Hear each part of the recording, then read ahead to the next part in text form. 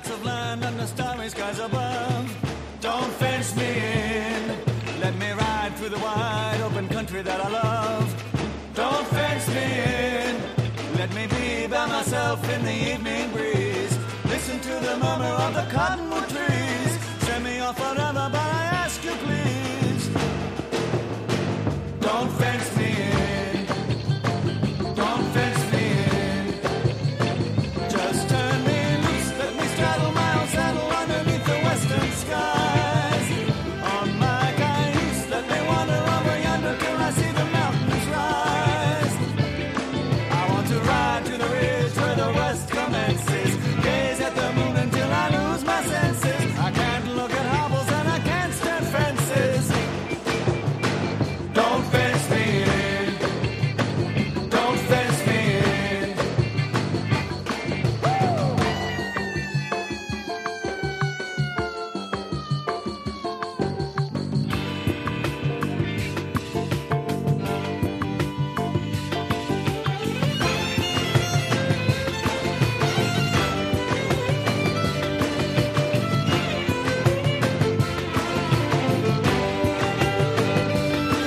Give me land, lots of land, and the starry skies above. Don't fence me in.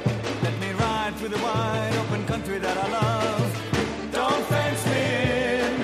Let me be by myself in the evening breeze. Listen to the murmur of the cottonwood trees.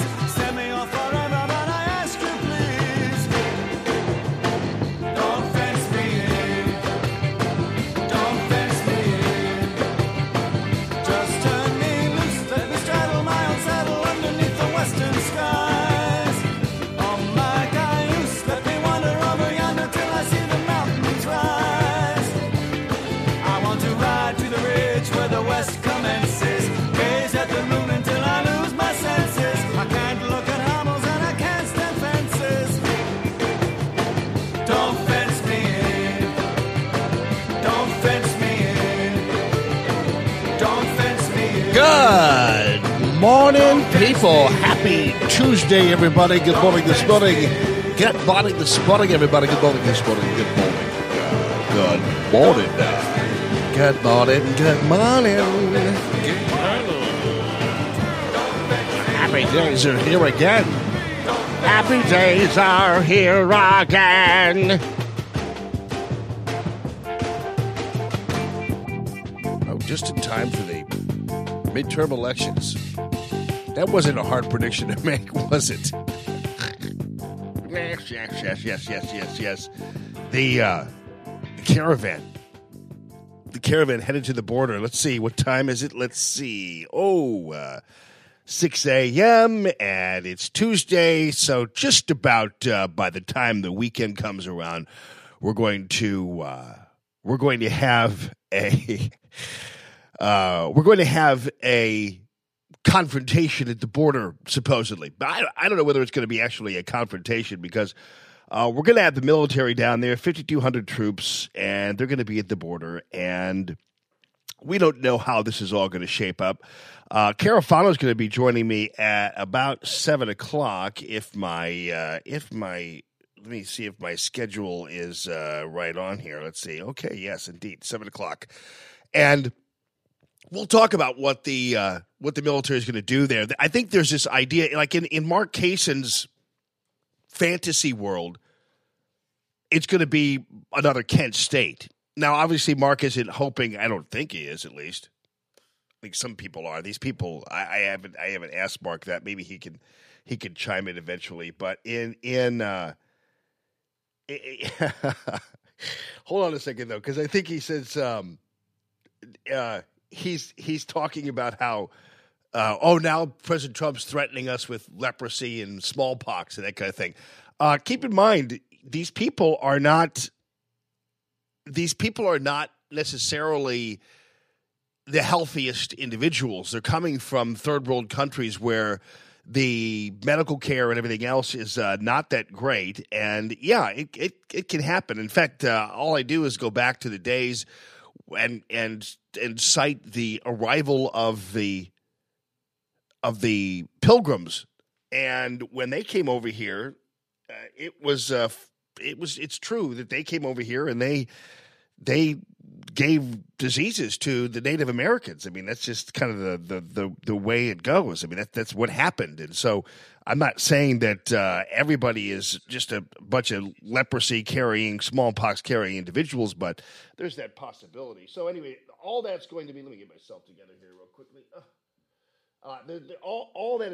There's all that possibility that these people are going to be bringing with them some degree of problems. That just happens. Anyway, the troops are going to be down there, and I think Mark thinks it's going to be some confrontation like Kent State, so that they're going to be standing there and that you're going to have guns pointed at the caravan and that the little babies in the caravan are going to come up and put daisies into the barrel of the guns. Well, that's not going to be happening. That's not what is happening. That's not the way the troops are going to be organized and how everything is going to be taken care of. And we'll talk to Jim about that a little later on. So this fantasy idea that somehow the troops are going to be standing there with their guns pointed at people, because that's kind of what the people want on the left. They want this confrontation badly. This is going to be their last big hope for a blow up, because everything else has kind of gone by the wayside. I mean, they've beaten the synagogue killings to death. They, with the exception of maybe Drudge, who oddly enough went after Fox News for when they had their outnumbered show for laughing during the show. I don't know what Matt Drudge is expecting the media or Fox News to do.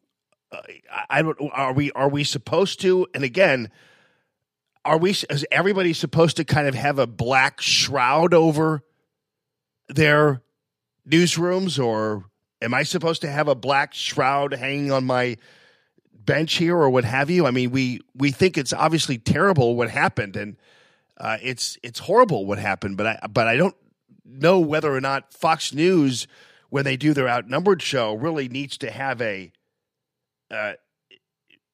They did a segment on the whole bomb scare and synagogue attack and that kind of thing, and you got to remember that that the individuals on the show and Fox News, they've been kind of given somewhat of a mandate to be happier. It seems I do get that. Like, for instance, when they're talking about politics, they have these people on there from the left, and they all laugh through these people making these outrageous statements from the left side. And that's the one complaint I do have about Fox News, is that they're kind of having to take all comers now and not have to have an attitude about anything or hold people accountable. So now it's just basically like a committee more than anything else, and people can just say whatever they want to say. And so I get it, because you're going to have all the voices there, but it does become a little bit of drudgery, pardon the pun. But we do have that issue with Drudge now going after Fox News. I don't know what this is all about, but he's now claiming that somehow they laughed their way through a synagogue segment. And I saw the segment. It wasn't really that big of a deal. I mean, they talked about it, but did their usual thing. And keep in mind that this is a show that is supposed to be Pittsburgh synagogue attack and so much more we'll have at the ballot box. It's a daytime show. Lawmakers leading both the Democrat and Republican campaign efforts for the House, banding together to call for unity in the wake of recent violence. Ohio's Steve Stivers led the GOP's efforts. New Mexico's Ben Ray Lujan, the Democrats. Watch. Democrats are not my enemy. They are my opponents. And while we have different visions for the future of America, different directions for America, we are all Americans first. We need to come together and do what's in the best interest of America. Look, no one should be politicizing what happened this week. We should come together as a country. This should not be a political response, but rather a response in how we can further bring us together. Josh? No, look, I agree. I mean, what should unify us is the unity of purpose, a unity in understanding. So far, I don't see anything wrong with this segment. I remember actually listening to it and had no problem with this segment, but Drudge apparently sees this as an example of how Fox News doesn't care about synagogue shootings. I don't understand this. Different and great. What makes this is Josh Holmes. He's a Republican strategist. He actually makes some sense us there. different than our enemies, and how we have had resolve over the years to try to get rid of the kind of bigotry and hate that we have seen pop up all too often here in recent weeks. What I'm not for is to try to paper it over, as some of President Trump's critics would like us to do, and pretend like we don't have differences and that our opinions cannot be articulated, and that somehow if we just stop criticizing what we see as bad policy, that we'll all be together and we'll all think that we're heading in the right direction. That's not what this country is. That's not what makes us great. What makes us great is the ability to have these debates, full-throated, angry, at times passionate, but at the end of the day, we understand that we're all on the same team here. Yeah. And right. When are you that's running? Exactly. Well, it's I guess this is where it's interesting that you say I'm a Fox News contributor, but I'm also part of a political family. So we've had this discussion in our own house. My husband's ads from this point forward have all been positive. In the last weeks of the campaign, there's a lot of pressure from consultants, and you know what this is like, to go negative. And what's been interesting is my kids have said, Dad, don't go negative. Don't go negative. Don't. And they saw the ad that the consultants wanted to put through. And there's a debate in our house because whether we like it or not, negative ads actually use them because they work. And so do people have the political courage enough to go positive, show what they're for instead of... So far, what does Drudge have a problem with this for? I don't understand what his point of view is here. And the only reason why I'm even talking about it is because when Drudge goes off on a tangent, when Drudge goes off on this kind of thing where he will actually critique a news organization, it's pretty rare. And so people are making kind of a big deal of this whole thing, that Drudge attacks Fox News for laughing through a segment. I'm trying to figure out why would Drudge, first of all, take this and run with it and do this? Why would he do this when it seems pretty innocuous to me? I mean, these shows, again, this is like 11 o'clock in the morning Central Time, noon Eastern Time. And so it's technically a daytime show.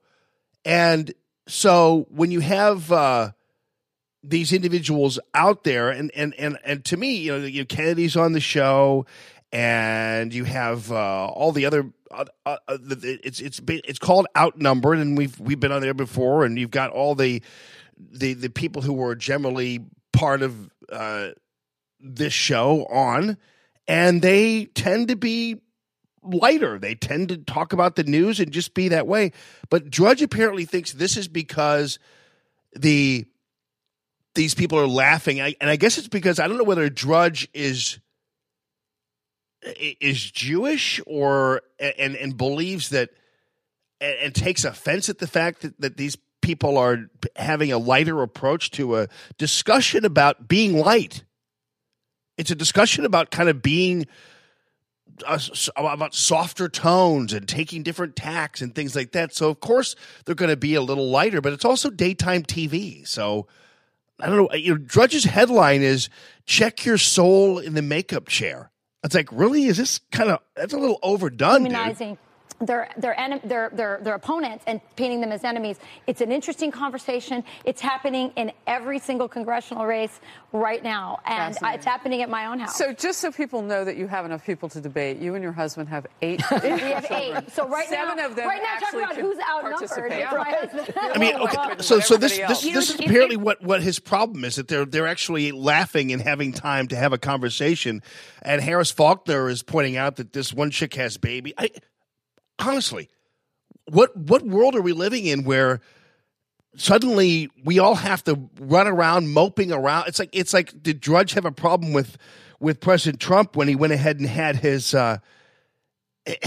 his rallies anyway? Did he have to cancel all of them? I'm not quite sure what the problem is. So now finally, sadly, we've gotten to the point where now we're starting to eat our own.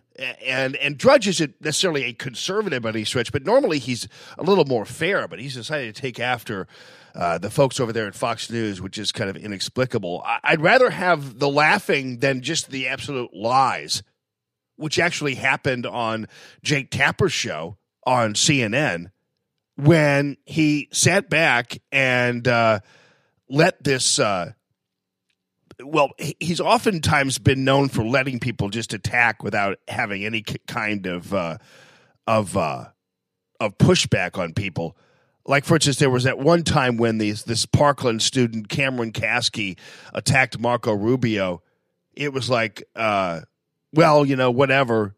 He didn't even notice it.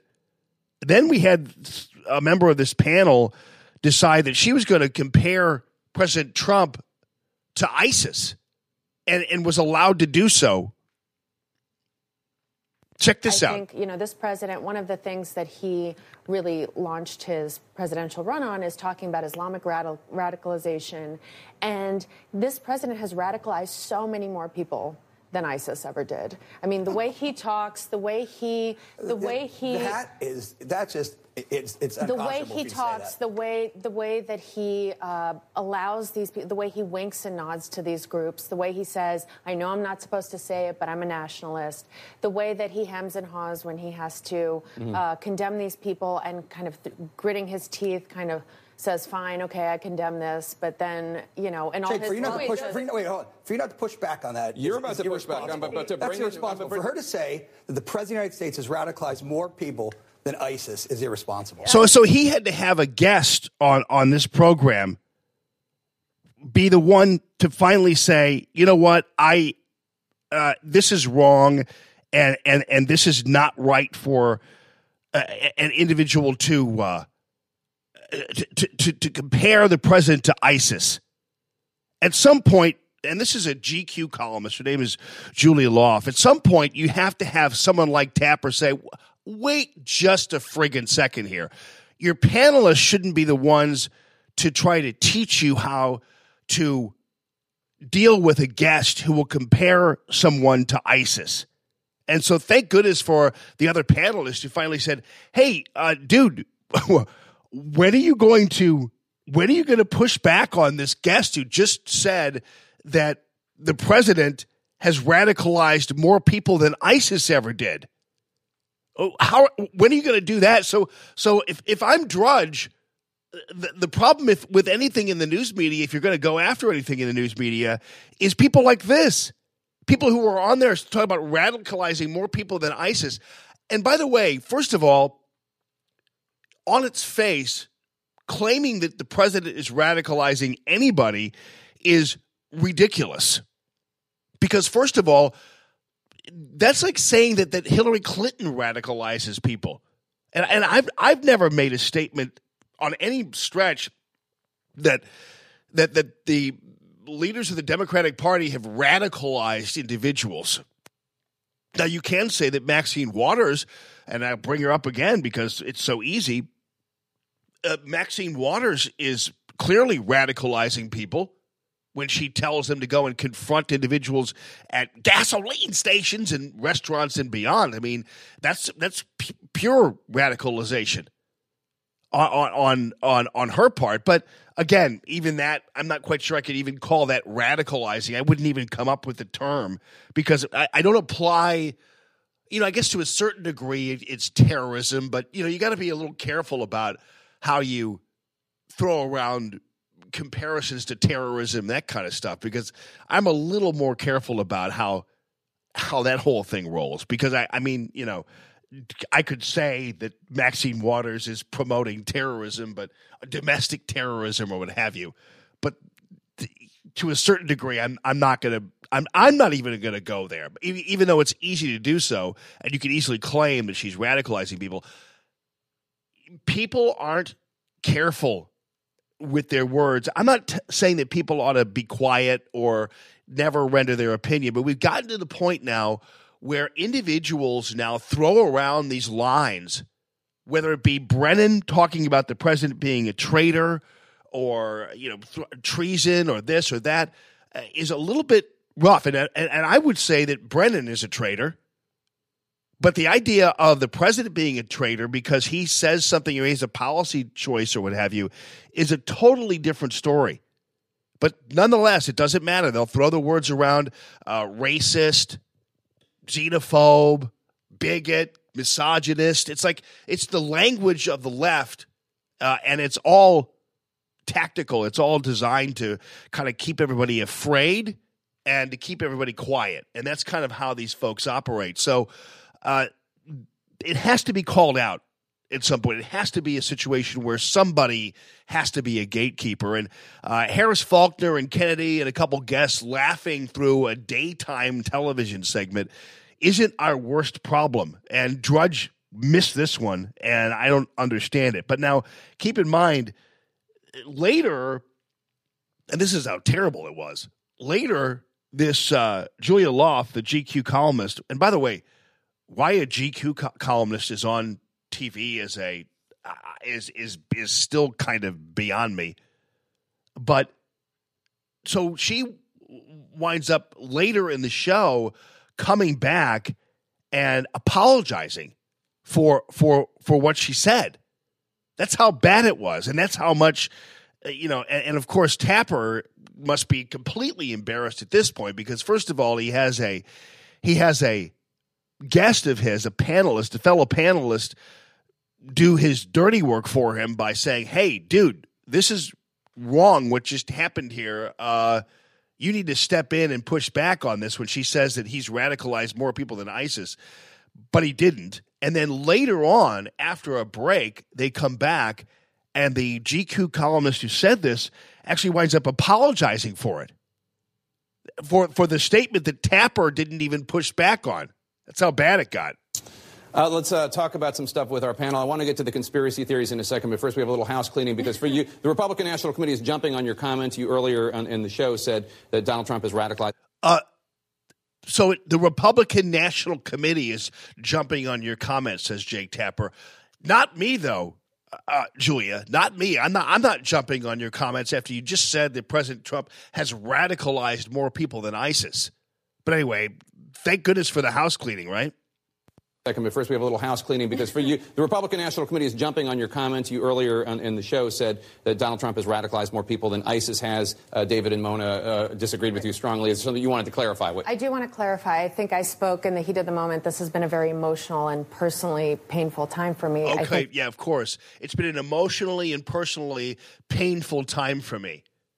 So that's her excuse now is that because she's emotionally pained, and I don't know what that means. I don't know whether that or not the synagogue shooting affected her or the attempted Bugs Bunny mail bombs affected her. I don't know.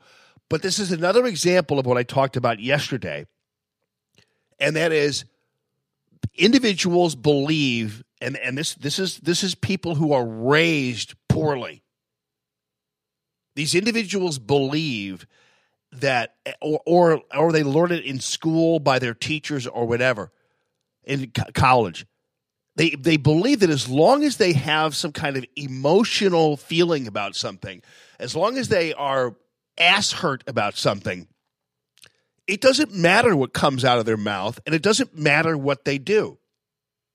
And it's the basis on which someone, for instance, during a moment of silence for the synagogue killings, for 11 people dead, will shout, "You're a white supremacist," during a moment of silence, because to get their point across, because they feel like, well, I'm really hurt by this, and therefore I can do this.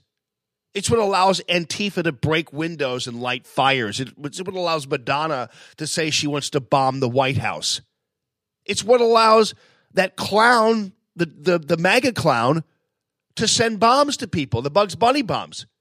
It's actually what allows the guy to run into a synagogue and kill 11 people because he feels like his emotions are the important ones and he needs to make a statement. It's no different. And you're saying, well, what do you mean? I mean, it is different than killing people. Well, technically it is, But the basis on which these acts are carried out are no different. It's when you accuse the president of being a racist just because you have your feelings hurt, or you accuse the president of radicalizing more people than ISIS ever did just because you happen to be ass-hurt about something that happened in the news, or if you are Maxine Waters and you tell people to go and savage each other just because you happen to lose an election, those are not acceptable. But that's what has become acceptable is this, well, I just felt this way. I'm really sorry I did it, but I just had this feeling it's been a tough day. It's like, okay, everybody has tough days. I get it. But lashing out and making a fool of yourself and attacking other people and then coming back afterwards and saying, yeah, well, I just had my feeling. It's like people are kind of been there, done that with these kinds of things. And we've seen it time and time and time again. And so now she's making excuses. She's apologizing for what she said, but basically making an excuse all around here. Exaggerated, and I apologize for that. You earlier in the show said that Donald Trump has radicalized more people than ISIS has. David and Mona disagreed with you strongly. Is something you wanted to clarify? I do want to clarify. I think I spoke in the heat of the moment. This has been a very emotional and personally painful time for me. I think I exaggerated, and I apologize for that. You don't think you exaggerated. You did exaggerate, honey pie. Big time. But the point I was trying ham-fistedly to make is that it's not a coincidence that, according to the ADL, the number of... So she's just going to make the charge all over again and just put it in a different formulation, which basically isn't an apology. It's just you being allowed to kind of cleanse the record and put it more cleanly.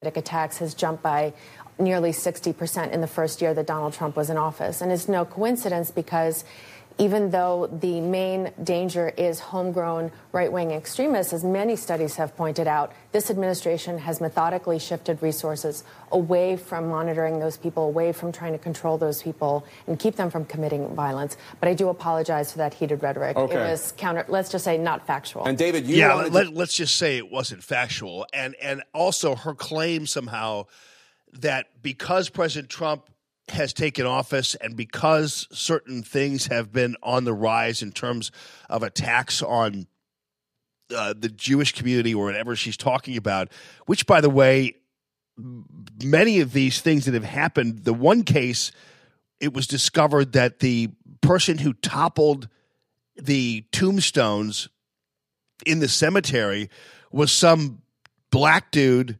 who was angry at his girlfriend. I think he was from St. Louis or something, and it had nothing to do with anti-Semitism and everything to do with a guy who wanted to make some kind of statement because he was angry at his girlfriend.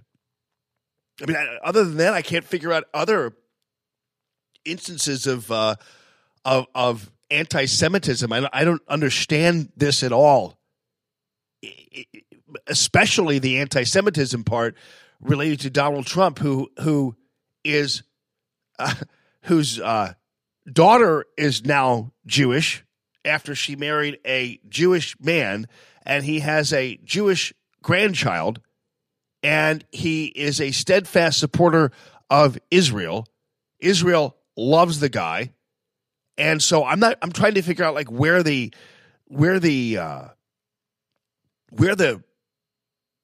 anti-Semitism thing is coming from. I just don't get it. And they try to tie it into this idea that because President Trump said he's a nationalist, that makes him a white supremacist, which of course isn't true. Taking pride in your country and taking pride in America isn't by itself an act of anti-Semitism or an act of racism. I don't understand where these folks are coming from, but that's kind of the world we live in. And Lord, this Julia Laffey person is allowed then to repeat her, in my opinion, egregious charge against the president, but just not do it in the way that she did it before, which was when she said that he's radicalized more people than ISIS. And yeah, the GQ thing is another story. The GQ magazine, First of all, I don't know what they're doing in politics, but I've always known they've been lately kind of going after that hipster crowd, the younger crowd. GQ magazine is where the brown shoes, blue suits came from. They're the kind of inventor of that, and I've always been kind of off the grid in terms of dressing, so I don't really have that much of a problem with it. But they're where young people go to learn like what goes with what, what belts go with certain pants and what looks good, which has resulted in everybody who reads GQ looking the same. GQ magazine is where I don't know whether you've noticed this among some of the younger people out there. GQ magazine is where the cuffed jeans trend came from. The cuffed bright blue jean trend with the saddle shoes and whatever it is that whole thing came from. I think that's thankfully going away, but there was a time when anybody who was basically under 30 or in their early 30s, and sometimes if guys who were older than that wanted to look younger, they would dress in the cuffed jean look. You guys know what I'm talking about, right? It's like the worst possible look you could find, but they that was their thing, where they had the cuff jeans and the tweed jacket look. That came from GQ. Now you are also Julie's like, yuck.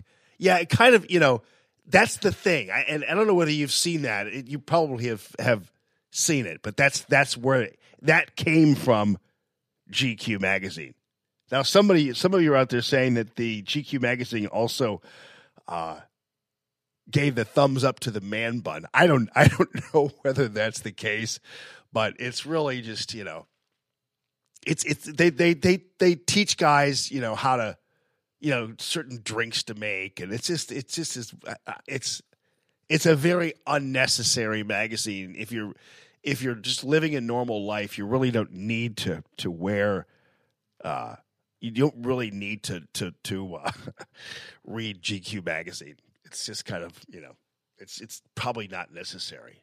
But they are very liberal and very left, and they'll interview, they'll put Howard Dean on the cover of the magazine, or Al Gore, or things like that, and try to tie it into what's Al Gore wearing. His Al Gore's shirt is sponsored by blah blah blah. It's $300, and it says that it's that kind of thing. But that's the GQ magazine.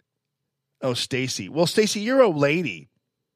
I'm talking about the guys who were it's the look. You guys know what I'm talking about. It's the cuffed jeans, and the jeans always have to be brand new, and they are cuffed, and then they're wearing like brown leather shoes, maybe Argyle-y type of socks, and then a tweed jacket or a flannel shirt or something like that, and they all look the same.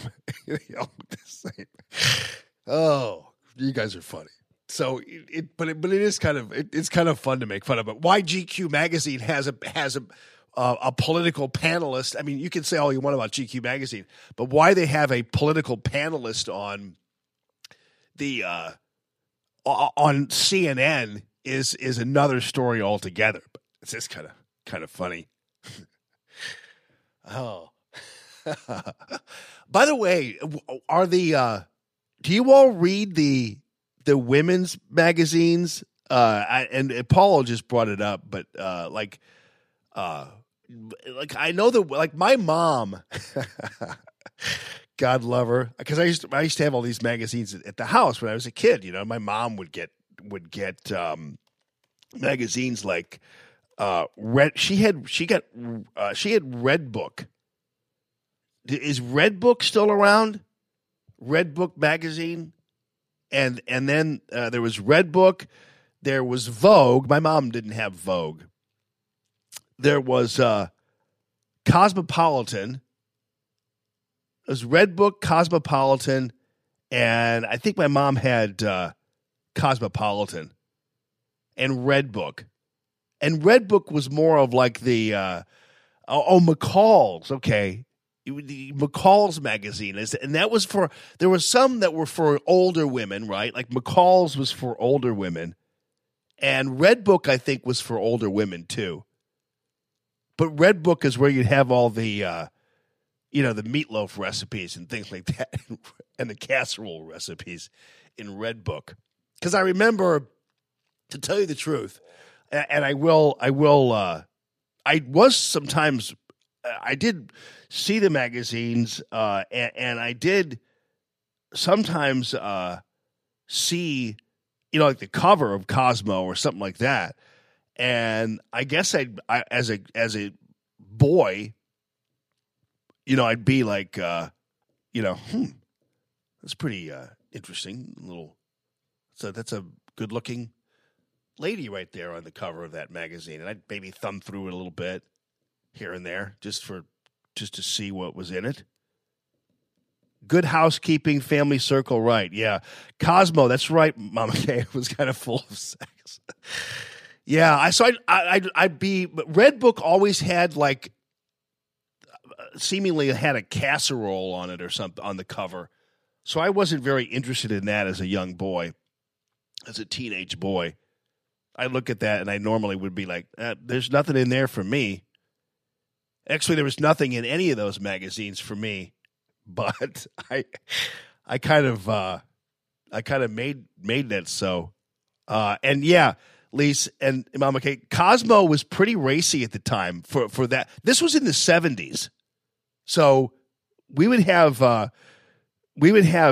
that would be one of the, so in the 70s and it was pretty swinging in the 70s, and Cosmo was kind of at the front of all that. This was before really any of these people really became very political. Either they were political and I just didn't know it. But I think they stayed out of politics. Like People magazine has become very political, seemingly. Like, although they did do a nice spread on Melania at some point, because my mother-in-law gets People magazine, and then People magazine makes its way around all the girls in the family, and so it winds up at our house every once in a while with Andrea. So, I will see the cover. I'm not really very interested in it, but it does have some articles, and it did have something on Melania, or I think that was or an Ivanka that was pretty good. But they love the Obamas. Lord, they'd have the Obamas on there like all the time. It was like the Obamas. It was almost like they were the royal family, which is another thing that People magazine likes, is they like the royal family. So they do that.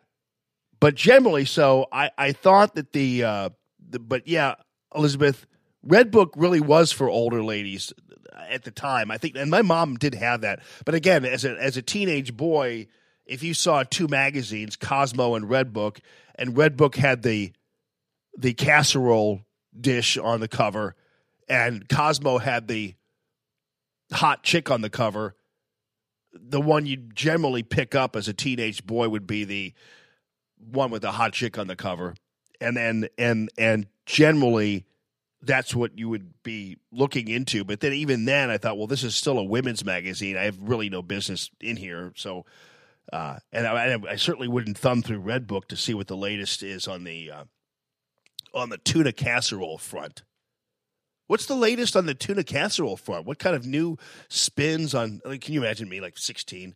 Boy, I'm really curious about the tuna casserole developments. Are they still using potato chips in the tuna casserole, or have they changed it over to tortilla chips now? Is that the new thing with tuna casserole? Does anybody still eat tuna casserole, by the way? I like tuna. My mom made a good tuna casserole. I actually did like. Do you still have you ever heard of tuna casserole? Oh, you have. Okay. So Matt says he hasn't really had it. But do people still eat tuna casserole? It's kind of making me hungry. A good tuna casserole is hard to find. Do you all still make tuna casserole? Casseroles are great. I mean, do people still even do that stuff anymore, really? Like my mom made, I used to do a lot when I was in college. I did the hamburger helper all the time.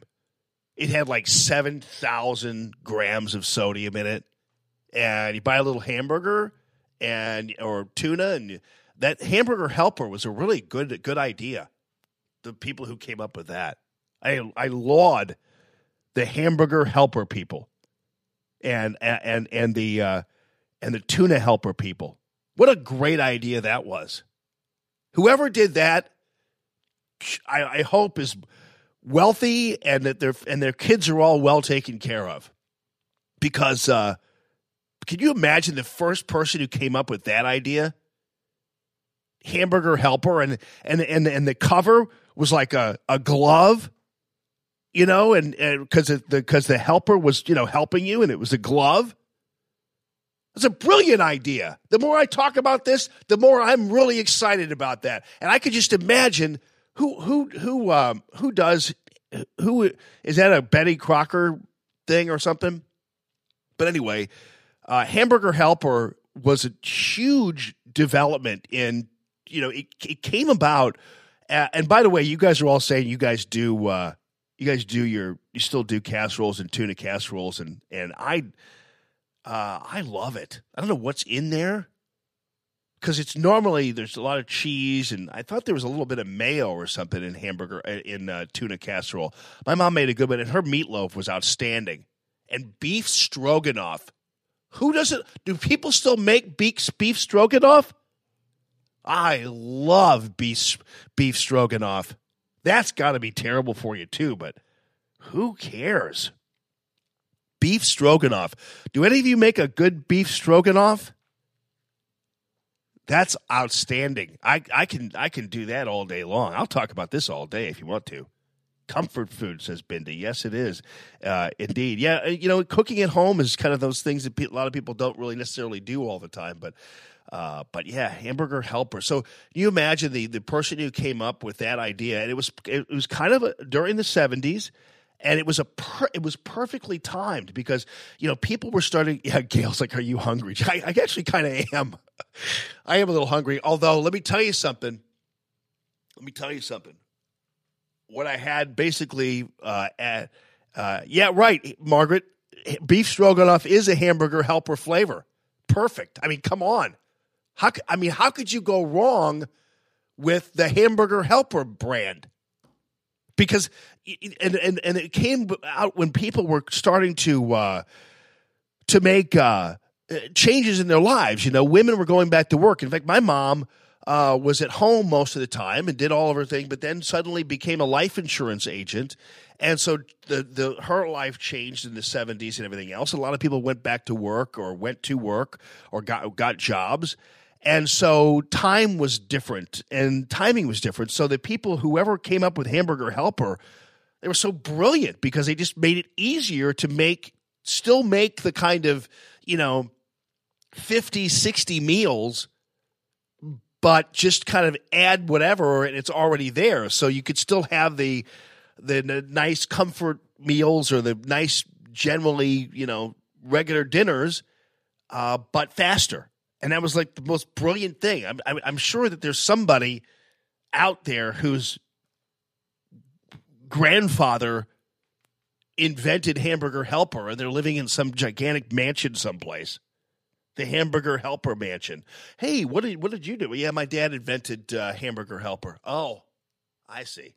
So that's why you're flying around in the 15-passenger Cessna now. And well, you should. That's the one thing I can honestly say. If you are richer than hell because of hamburger helper, you've earned every penny as far as I'm concerned. Although they did get me through school, that and ramen noodles.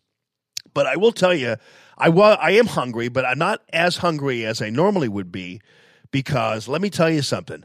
I will tell you that I make the best damn baked pumpkin seeds that anybody is ever going to eat on the planet. And that's what I did last night when I carved pumpkins with the kids.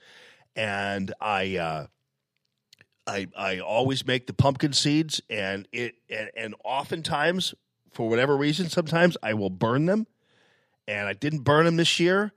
And I think I made one of the most excellent batches of pumpkin seeds that I've ever made. And I love pumpkin seeds. And what I did was you get them out of the pumpkin, and you clean them and do all that kind of stuff. You don't want to put too much water on them because you don't want to soak them too much with water. So you got to be careful when you clean them. You put them in a sifter and in a little sieve or whatever the hell those things are called, colander, and you get all the little stuff out of them, clean them out, and then I put them in a bowl, put a little olive oil in there. I put a little balsamic vinegar in there. I put a little Crystal's hot sauce in there. I put garlic in there, garlic powder, and pepper. And then I just sat there and I baked them. I baked them like for a good hour and 20 minutes or so on 350. I had to turn it up a little bit because they didn't seem to be cooking as fast as I wanted them to. And so I made the pumpkin seeds. I wish I could share them all with you, but I'd have to have 1 million pumpkins. I guess I could buy pumpkin seeds and make, but that's not the way to go. I was very proud of Lily because a lot of people don't. Anthony says I never understood the love of eating seeds. Well, you know what, Anthony, it comes from our primitive time. It comes from us being the hunters and the gatherers.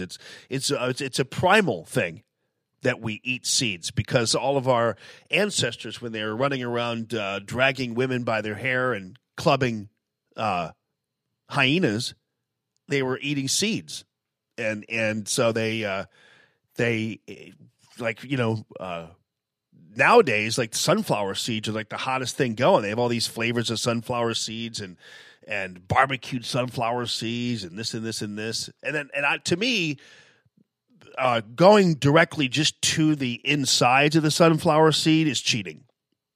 Just to buy the kernels without the seeds, I think you're cheating. You need to go through the whole process of opening the seed and because that's half the fun of it, is opening the seed and getting the kernel out of it.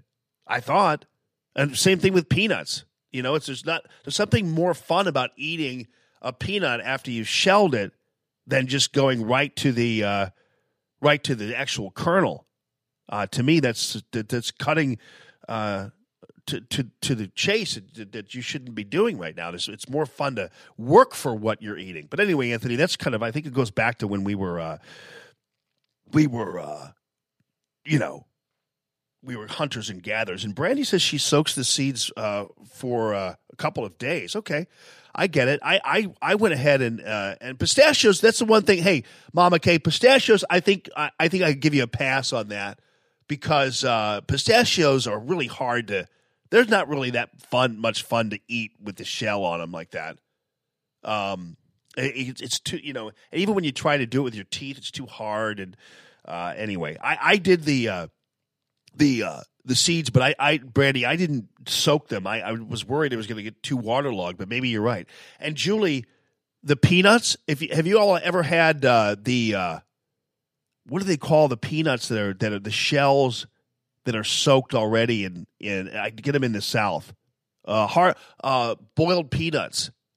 Now you ought to try those sometimes, because I sometimes will go ahead and eat the shell anyway, and so I'll take a peanut with the shell on it, and I'll put that bad boy in my mouth, and I'll just eat the whole damn thing. It's great with beer. It's probably not really great for your gut, but it seems to be some good deal of fiber, whatever. But I'll take that. I'll eat the whole damn thing. I like that. And so yeah, Julie, boiled peanuts. Those are pretty good. How did we get into this discussion? How did we start with the hamburger helper thing? How did it go from attacking CNN and President Trump being radicalizing more people than ISIS to hamburger helper? Oh, it was because of the magazines, GQ magazine. That was right. Okay, sorry. Thanks for thanks for following me. And Janet, you're right. Crystal, yes, I would say Crystal is the best hot sauce around. I love it. I'll put Crystal on pretty much darn near anything and in anything. I put it on my white anchovies when I had it with tomatoes the other day. Anyway, listen to me. You guys are like, I tuned into the Radio Free Almond to get my daily dose of what's going on in the world, and he's talking about Red Book and tuna casseroles and eating peanuts with the shells on them. What the hell's wrong with this guy? Imagine if you're just tuning in and you've heard all about Radio Free Almond. Oh, yeah, it's a great show. You should hear. He's on top of it. He's on fire. You should hear him.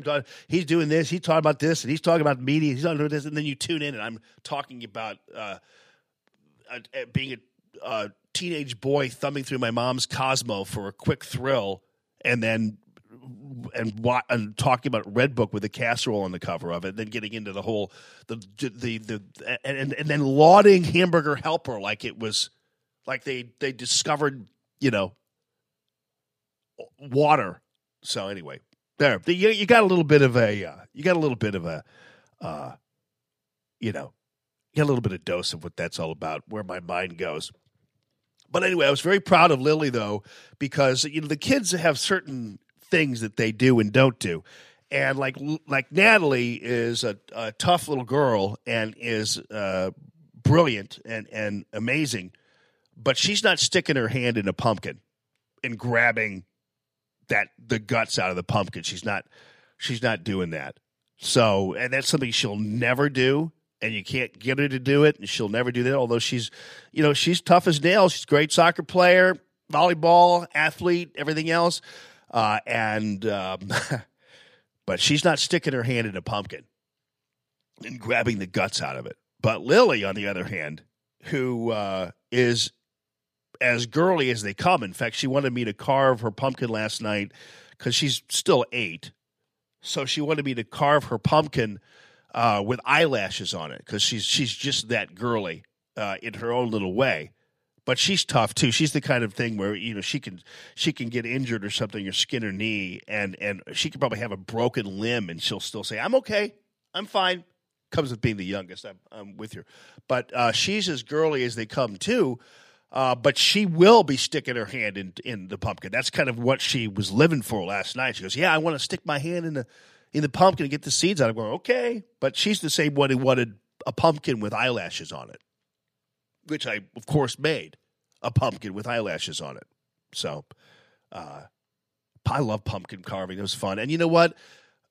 Kudos to my 14-year-old son, Aiden, who got out there and still carved pumpkins like he's with the girls, because I told him, and it didn't take too much coercion.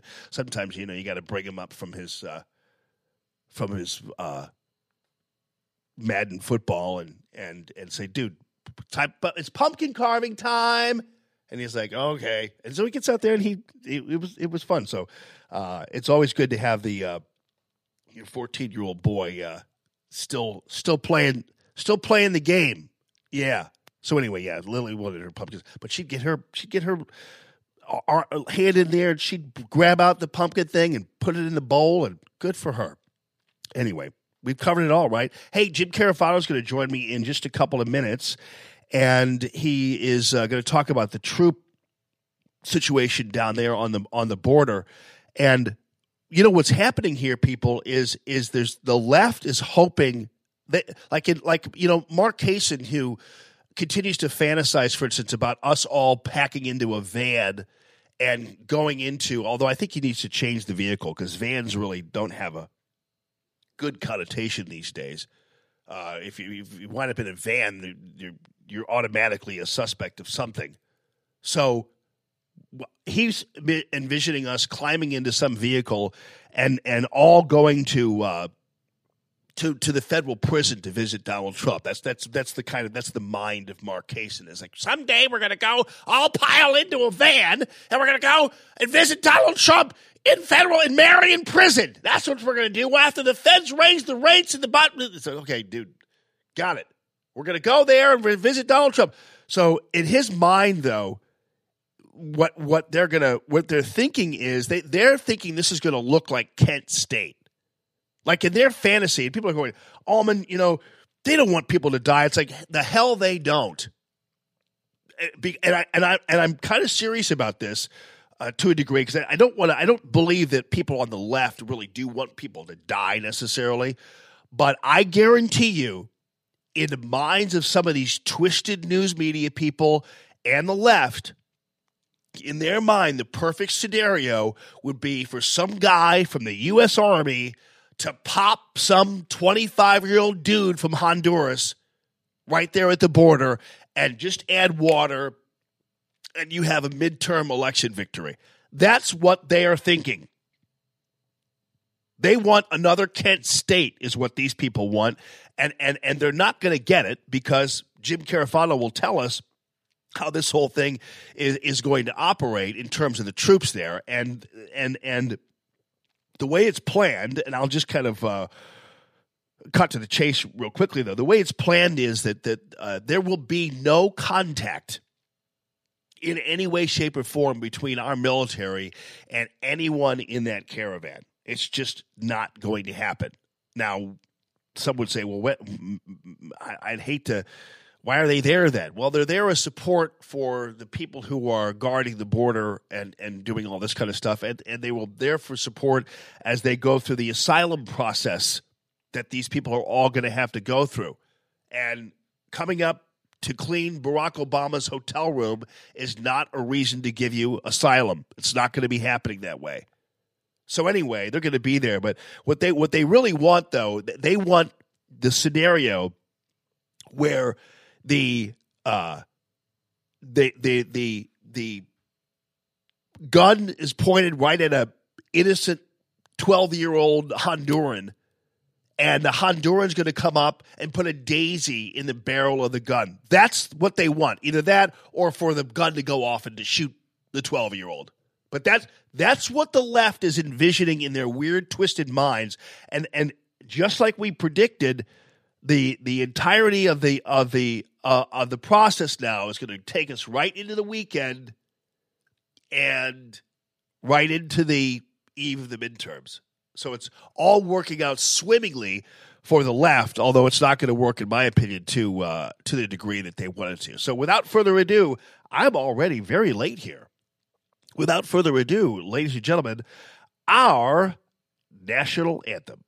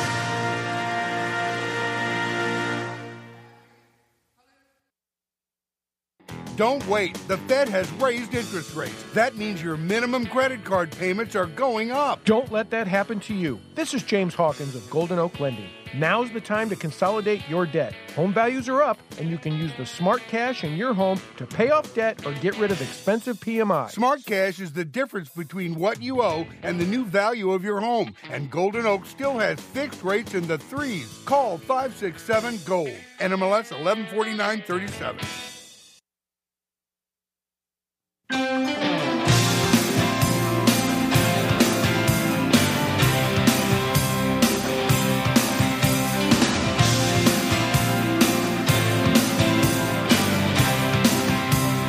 Hey, what's up, everybody?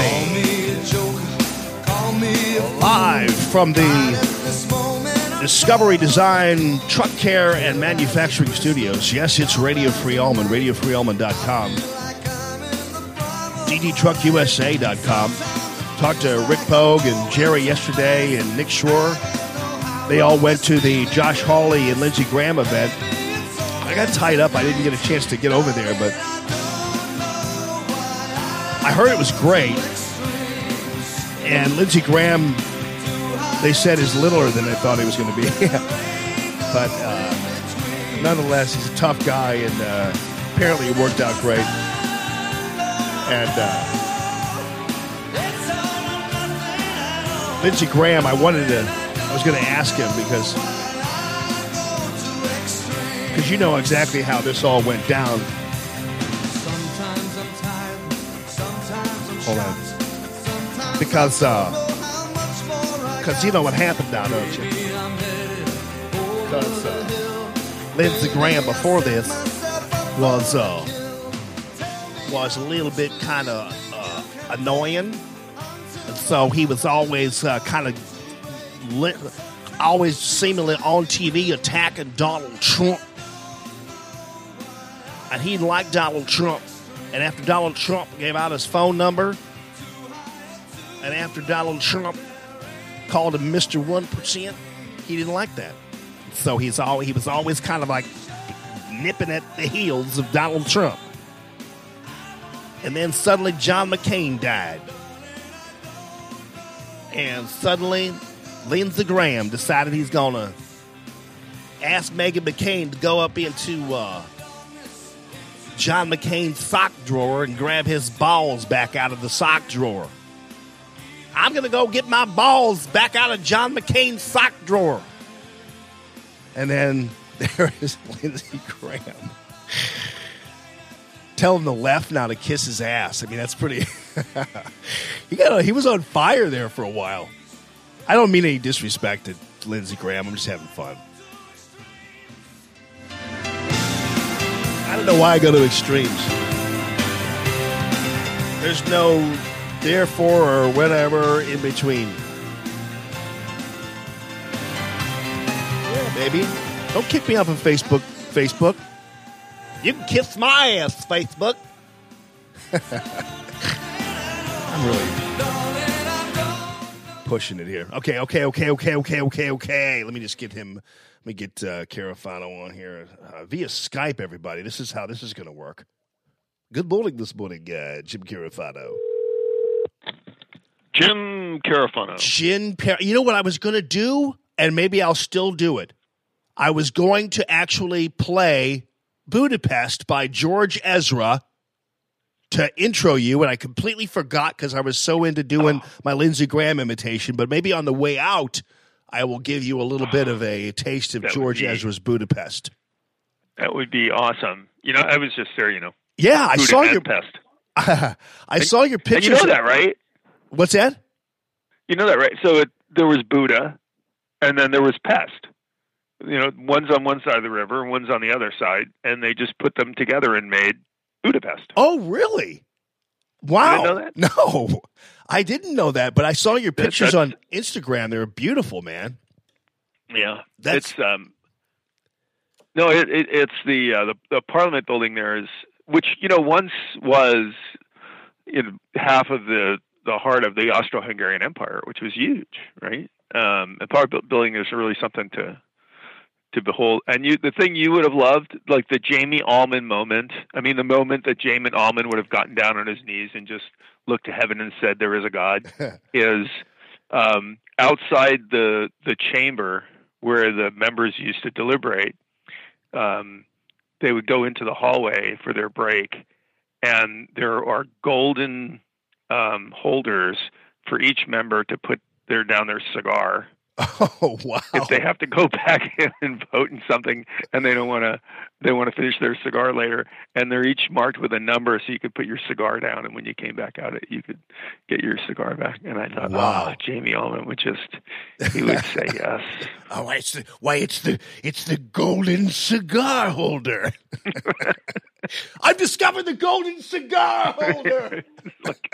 It's like the epitome of Central European political incorrectness. Yeah, I know. That's crazy. So explain to me, before we get into the thing, the troops at the border and that kind of thing, explain to me, though, when you talked about Austria, Hungary, and that whole empire there, and pardon me for sounding, so how does that tie into like Franz Ferdinand and that whole group, the Archduke Ferdinand from was it Yugoslavia? Was he?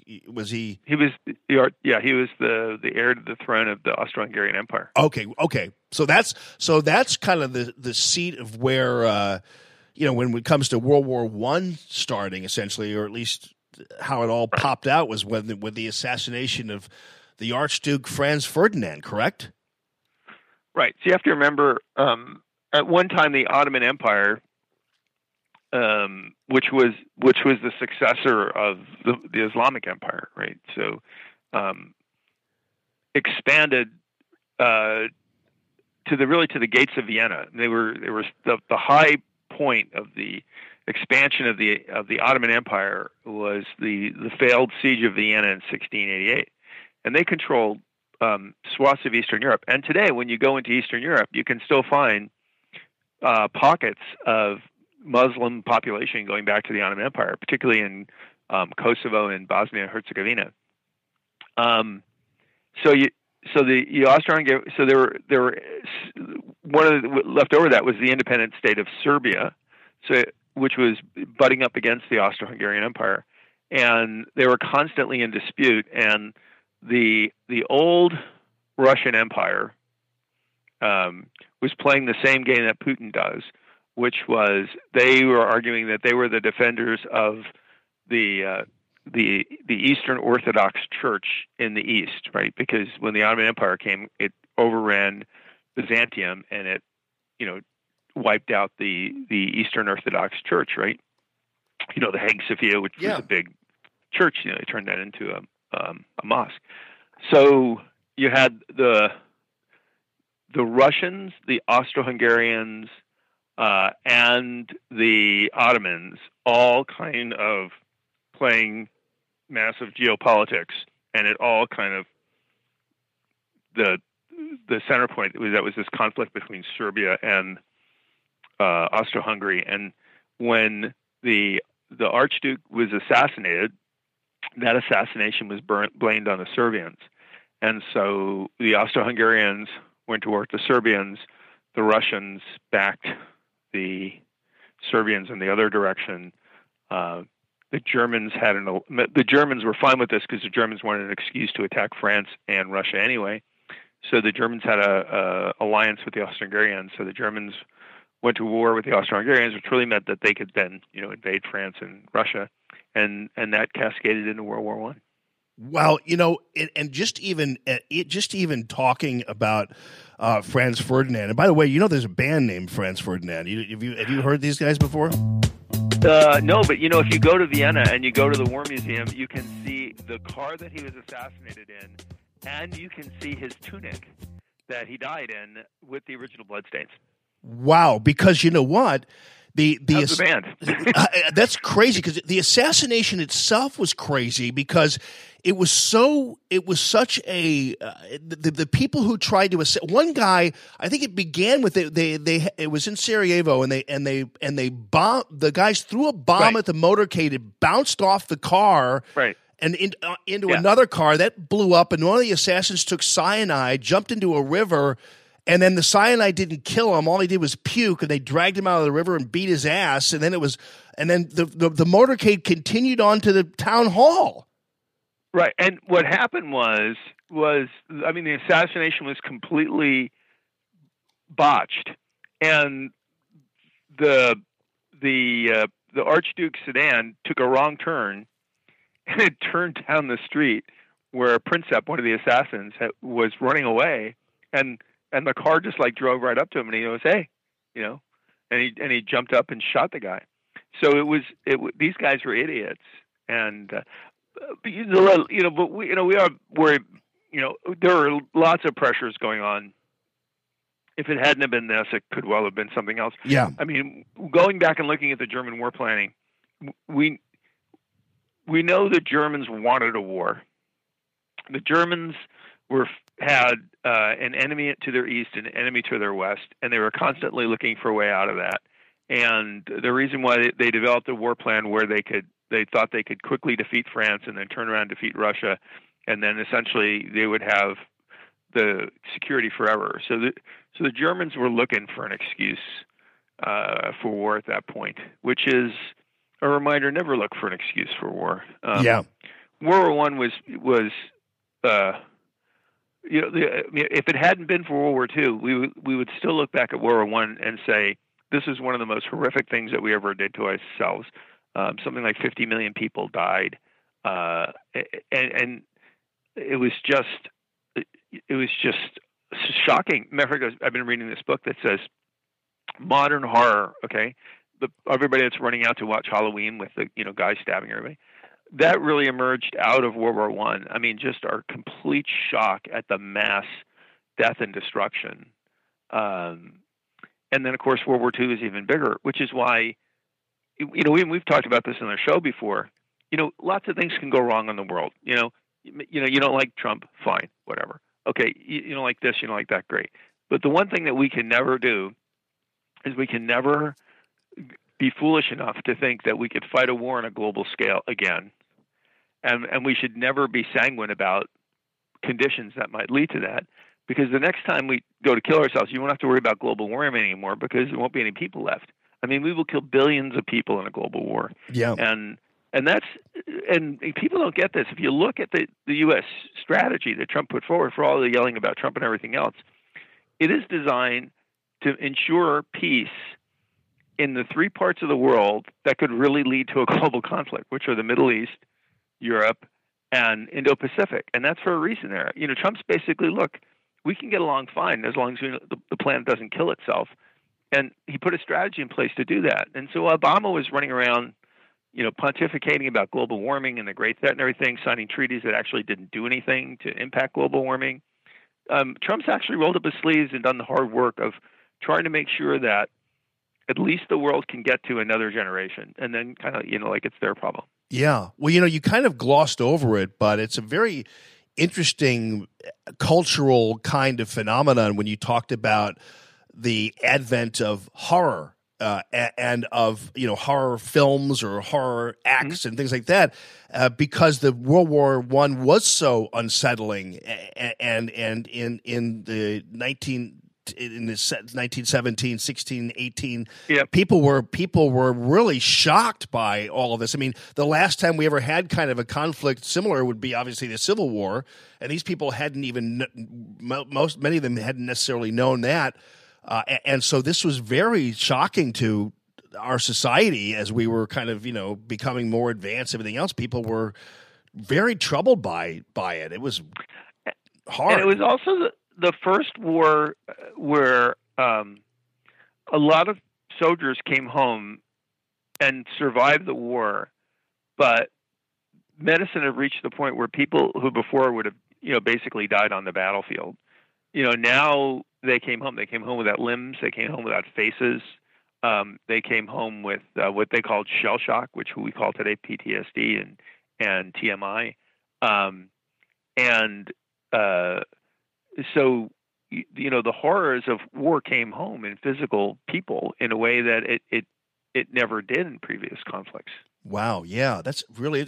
And here's another reminder that we need to keep in mind before we get onto the border thing. In terms of what happened there with Franz Ferdinand, is you should always listen to your wife, because I know that after the bombing, the first bomb happened in the motorcade, Sophie was like, "Dude, we need to get the hell out of here," and he's like, "No, honey, everything's going to be okay."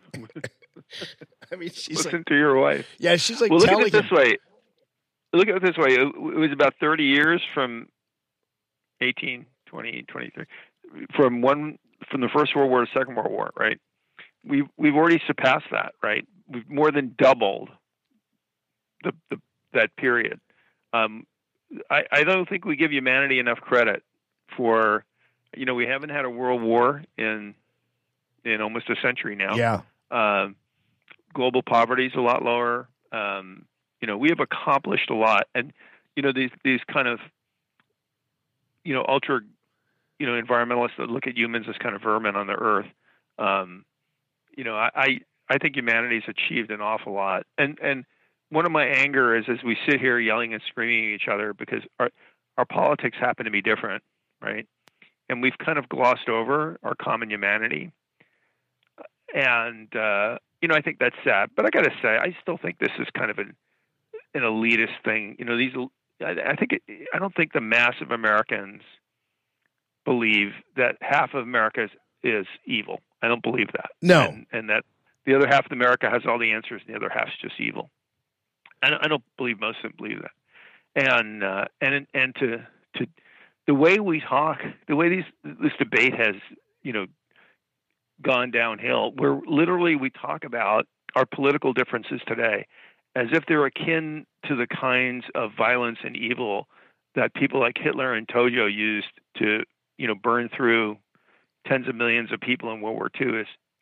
It's like people need to get some perspective, dude. Yeah.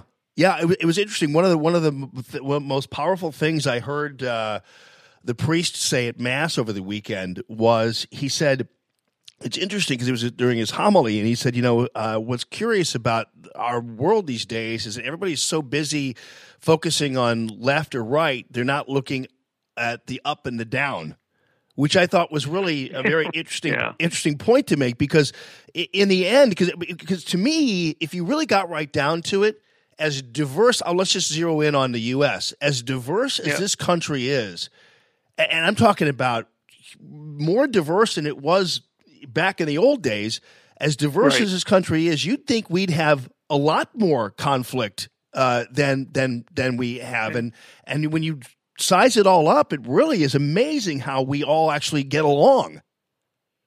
Yeah, I continue to talk to people or kind of wallow in this self-anger. I mean, remember '68? I mean, I do. You probably were in the crib, but 5. Americans aren't nearly as angry now as we were in '68.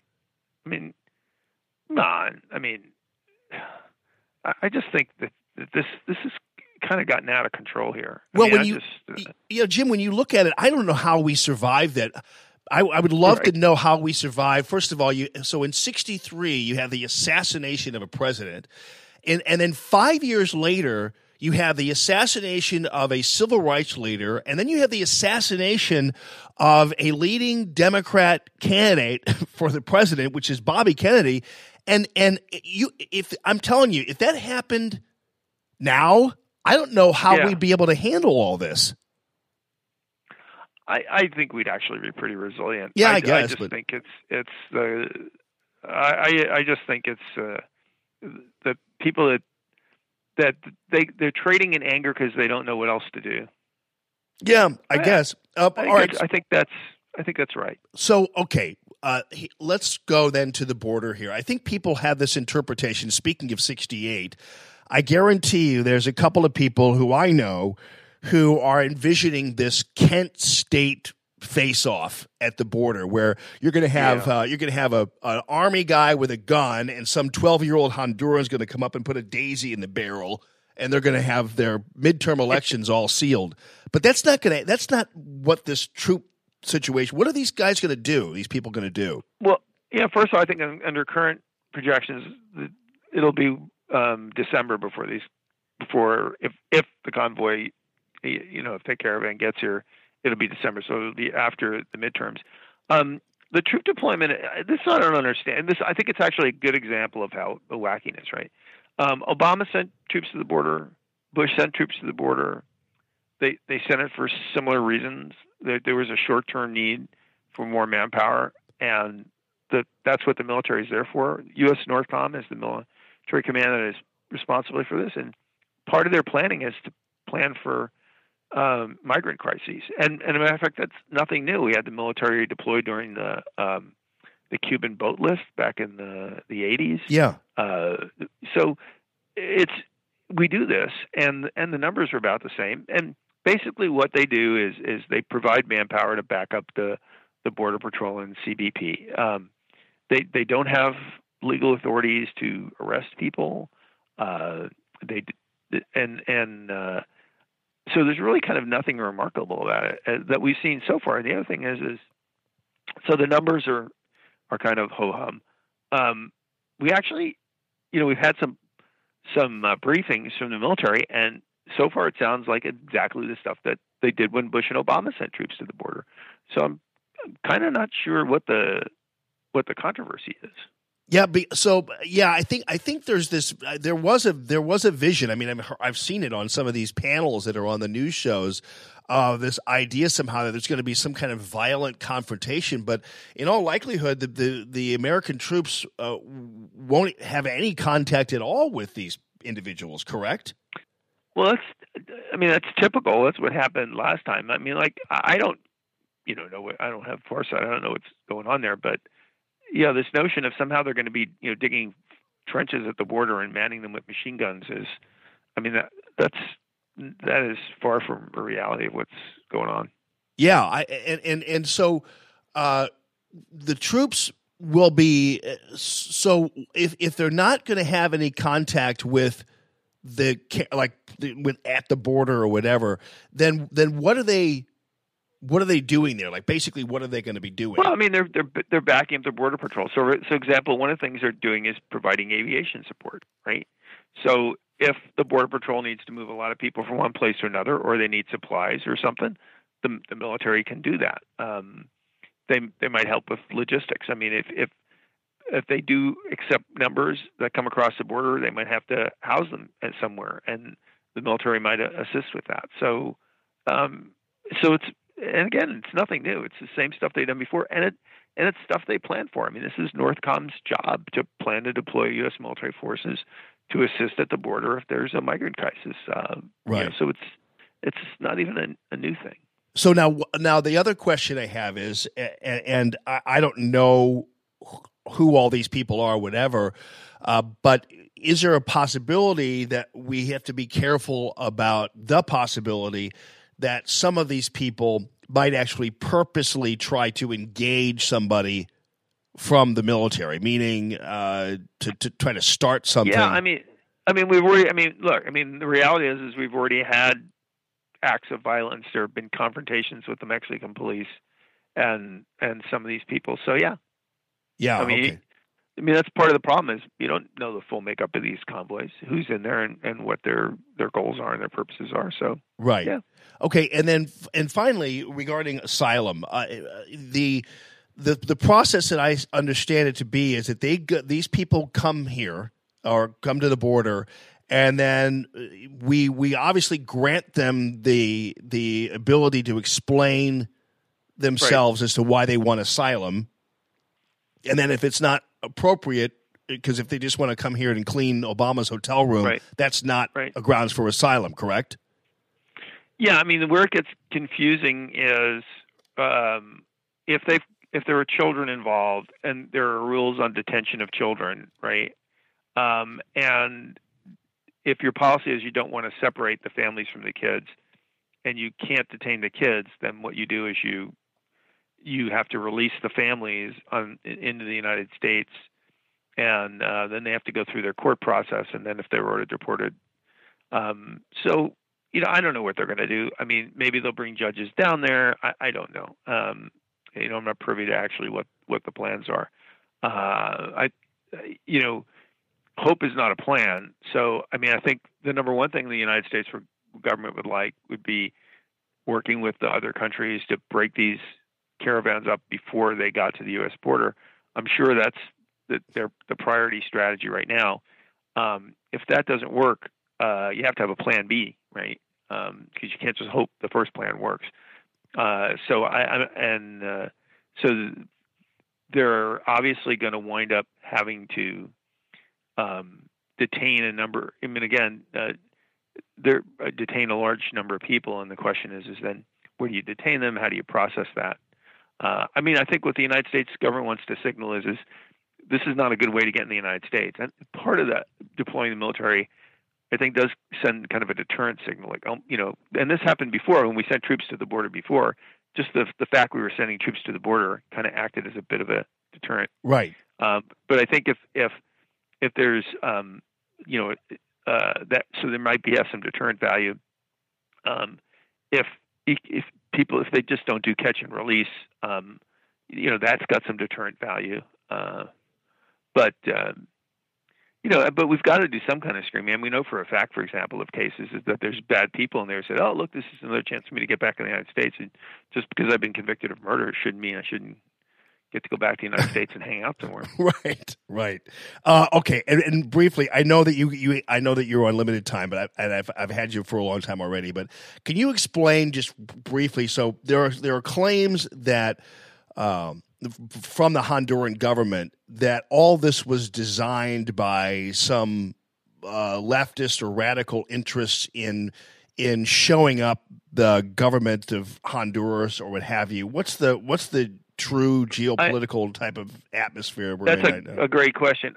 I believe that is true from what we've been able to ascertain, that this really started with left-wing agitators, political activists in Honduras trying to embarrass the government. And from there, it kind of grew from there. So we don't have evidence that this was some kind of, Soros plot per se. Now, I don't know, who might have provided additional funding or who's trying to take advantage of this, but we do believe it started with a kind of a left-wing activist outfit in Honduras, and it just kind of mushroomed from there. Yeah, okay. Because I know that these people, that even in Honduras, for instance, if you look at the real problem there in terms of violence, on the one hand, the argument that is meant to possibly cast a little bit of an aspersion on some of the group members in the caravan is that their homicide rate is it's like 73 per 100,000 compared to like 0.009 in Japan. So it is a violent country. But these people probably aren't necessarily fleeing violence, right? So the standard is credible fear, right? And so it can't just be like, well, my country's really poor, so I want to. You can't. That's not a valid qualification for refugee status. And you can't just say, well, there's violence in my country, right? Look, I mean, there's violence in Chicago. If people in Chicago showed up at the border in California and said, I claim sanctuary because America's violent, I mean, they'd get laughed out of the office. So credible fear means that you have that you personally have a credible fear of violence against you, not that kind of, well, there's mean people in my city. So the Obama administration, they're basically what they said, credible fear is come here, tell us you're afraid. You're afraid? Oh, sure, come on in. Right? That's not what the law actually, I mean, that's a very broad interpretation of the law. Right. So I think if you just interpreted the law correctly, my guess is very few of these people would actually qualify for real refugee status. And this is a criticism I've made before about this whole thing, which is I think the global response to refugees is one of the real signs that of the deeper humanity that we all have, right? Nation states recognize credible fear. They recognize legitimate refugees. And we do a lot to accommodate that. But here's a problem. When people start playing politics with it, and then they start, in a sense, converging, just people wanting to migrate with refugees, because of the backlash against that puts the refugee system at risk. And so one of the consequences could be that real legitimate refugees are going to die because people are so fed up with the abuse of the system that they refuse to take refugees. Right. Yeah, I mean it's already happening in some parts of Europe, correct? I mean they're like it is. Yeah, and so what's happened is people have tried to hijack this issue because they want open borders and everything else. And one of the consequences of that, they're putting people's lives at risk. Just like people that want to hijack, everything in a major city in the United States, like Chicago, for their socialist agenda, and in the end, you just wind up with people who are poorer and more at risk to violence. But their hearts were in the right place, and they had good intent, so that's all that matters, which is kind of nuts. Yeah, right. Well, I was just thinking when you were talking about the people who are wanting to flee violence. I mean, if that's the case, I'm sure there are people in the south side of Chicago saying, "Can I get out of here too?" Because let me go to Canada. Yeah, right. Or wherever they're putting the people who are fleeing the Honduran violence. I'm sure there are people in the U.S. who'd like to go wherever they're going because it's except they don't want to go there. No, I'm sure they'd be happy to. Yeah, I know, and I know. There's a land bridge. Maybe they. I don't know, where would they go?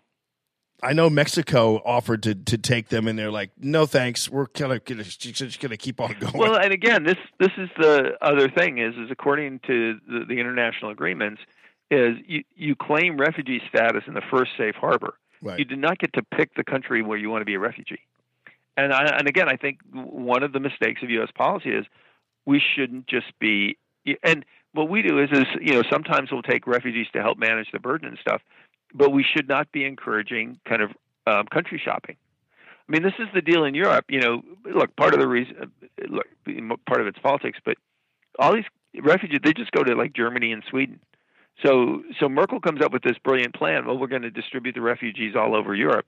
But then as soon as they get there, all they do is they turn around and they go to the place where everybody else is. Right. Where do they get the best deal, and where's all my other pesos? So these little Baltic countries, for example, they take their fair share of 1,000 people, and then a year later, there's 2 of them left, and the other 999 are somewhere else in Europe. Wow. Yeah. I mean, well, and then they're dispersing them in some of these smaller towns too. That they're just like, wow, this is ridiculous. I mean, right. It's like I said, what we've done is I think done a disservice to what is essentially a global good. That's and the best way to help solve the problem of refugees is to help people not have to get on the road to begin with. Right. What we found in Syria, for example, is by taking 1 million refugees, it just gave the Russians and the Syrians and everybody else a weapon to do something worse. Is like, let's just put another 1 million on the road. Yeah. So I mean, there's a lot of symmetry with how we deal with domestic situations in our cities, and we just we move people or we bus people to certain schools, and then just kind of and then what's left behind are just broken windows and abandoned buildings, and so I don't isn't helping anybody. So. All right. Well, listen. I'm not disparaging refugees. I mean, look. I mean, not just. We just. I was just in Hungary. They, where they had the '56 revolution, and we had, Hungarians come to the United States, and many of them became great Americans. And made and we love them. But that's some. So refugees are fine. But it's playing politics with refugees. It's not a good thing. We got a great pitcher out of the deal for the St. Louis Cardinals, Al Hrabowski. He's known as the Mad Hungarian. I think his parents came over here back in the day from that revolution. So really? Hey, I promised you, by the way, on the way out, I'd play a little George Ezra. Oh, okay. No, go ahead. What were you going to say? No, I was going to say, who the hot ticket in Budapest is the Frida Kahlo exhibition. Yeah. The Mexican artist, because apparently she has Hungarian heritage. Oh, no kidding. Maybe everybody's Hungarian. Wow. Even Frida Kahlo. Warren's Hungarian. right. She could run that over on us. Yeah, Frida Kahlo. She's gotten getting her due lately. I'll tell you that. Yeah. I think she hung out with Pablo Picasso for a little while there. Yeah, I don't know. Do you know that Dolly was a fascist? Was he really? Dolly. Yeah, he was not. He had wacky politics. Yeah, he also had a way of painting a clock that made it look like it was melting. Yeah, I'm still working on that one. Salvador Dali. Thank I don't you, know brother. what. I'm still working on that. I know, man. This will go down in history as the most wide-ranging conversation ever. Well, welcome back from Budapest, brother, and I'm so glad you're able to join us and cut through some of the weeds for us, buddy. And a great conversation too. We always learn a lot from you, man. Love it. Hey, good talking to you. Okay, you too. That's Jim Carafano in D.C. Yeah.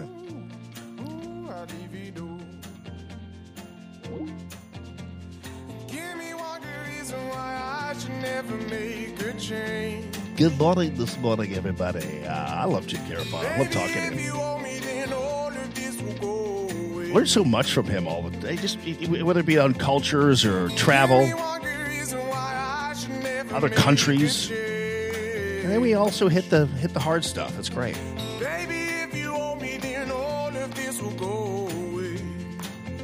We are live from the Discovery Design Truck Care and Manufacturing Studios, ddtruckusa.com.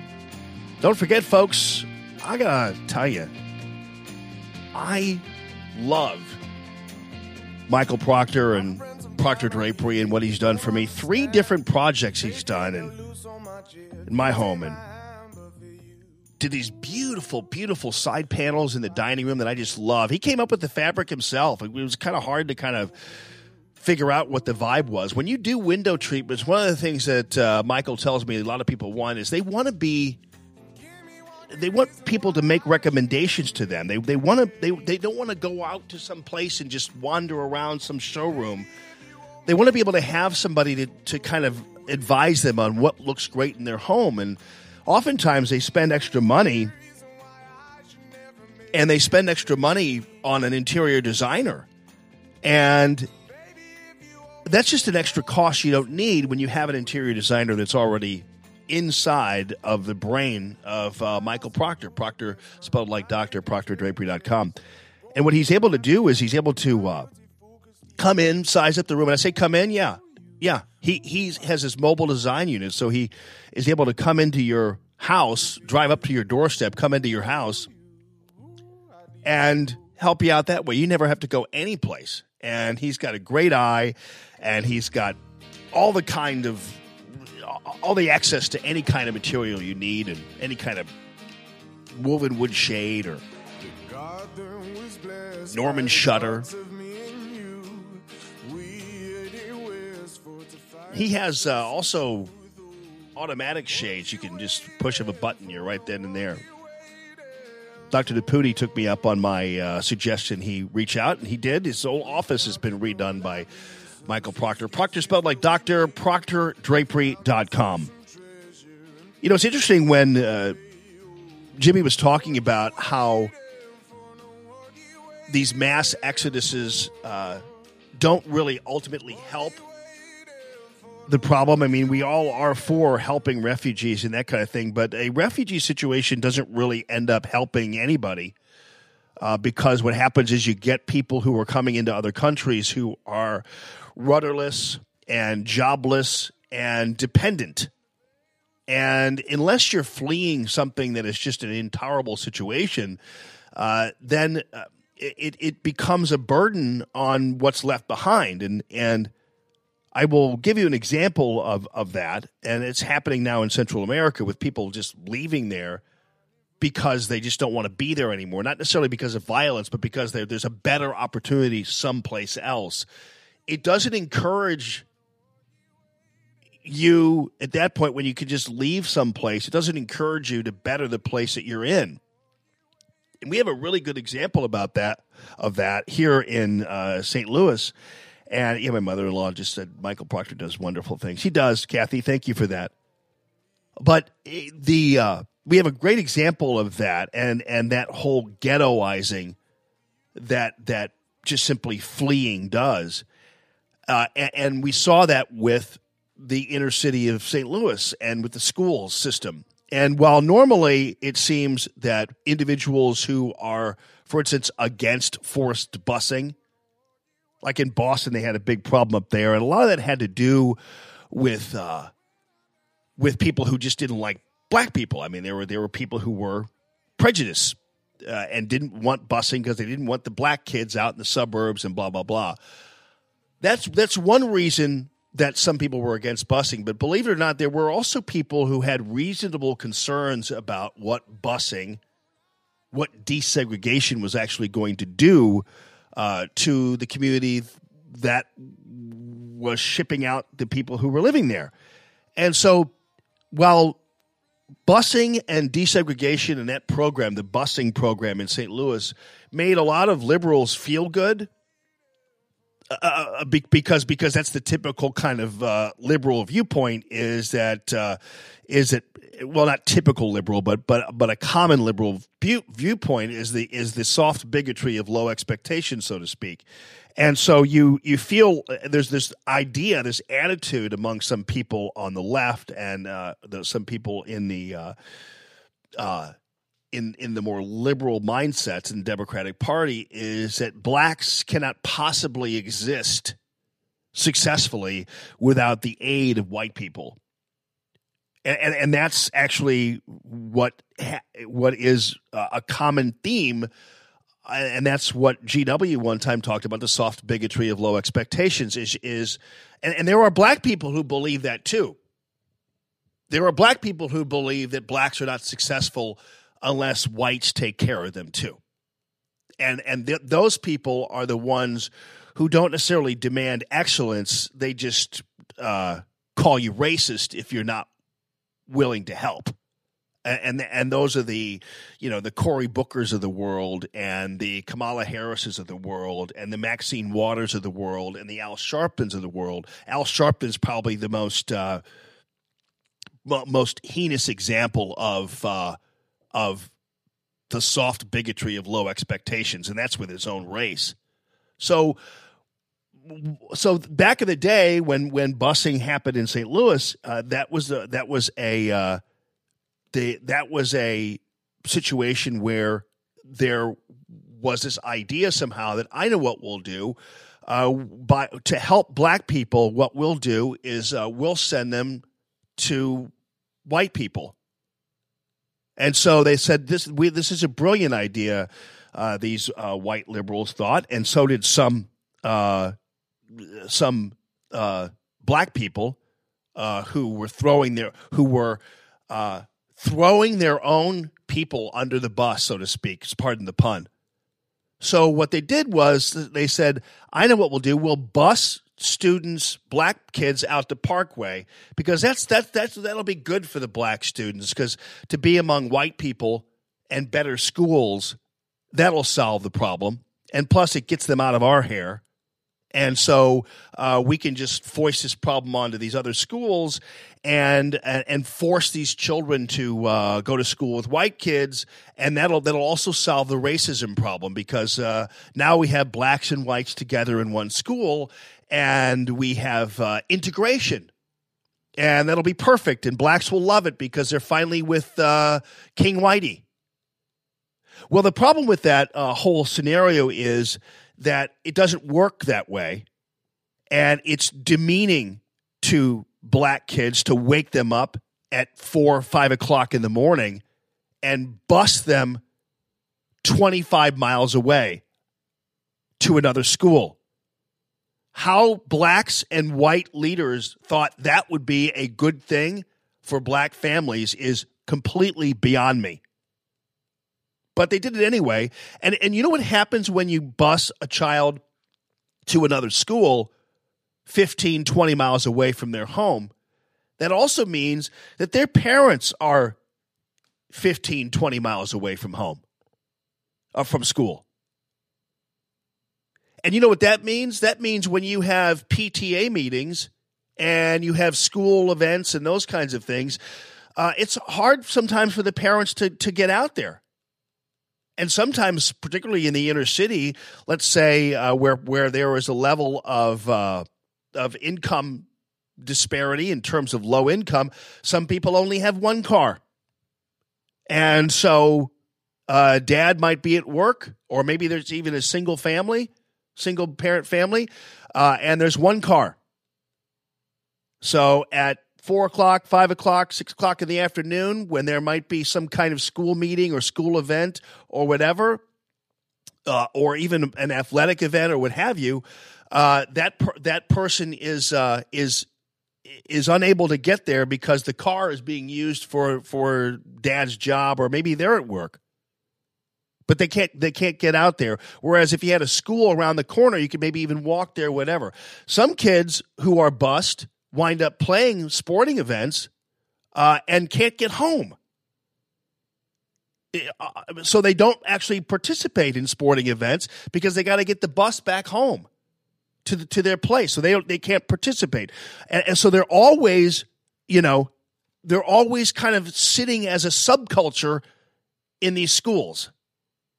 So all of the big plans that all these liberals and the soft bigotry of low expectation people had, all these plans, all they did was simply create another problem. And that is, okay, now we have blacks who don't live in this area now going to school. And I don't know whether you understand the kind of psychological mindset. They never really feel like they're part of that school, that community, because actually they're not. So they never really feel part of the community. So, and as much as the schools try to make them feel at home, they're really not at home. How is that a positive, good thing for a young black child? How is it possible? Now, obviously, they have better opportunities, which is good because you can see that. But it's a self-fulfilling prophecy, because the more you move kids out of the schools in the inner city, what's the pressure then to have a better school in the inner city? There is no pressure at all.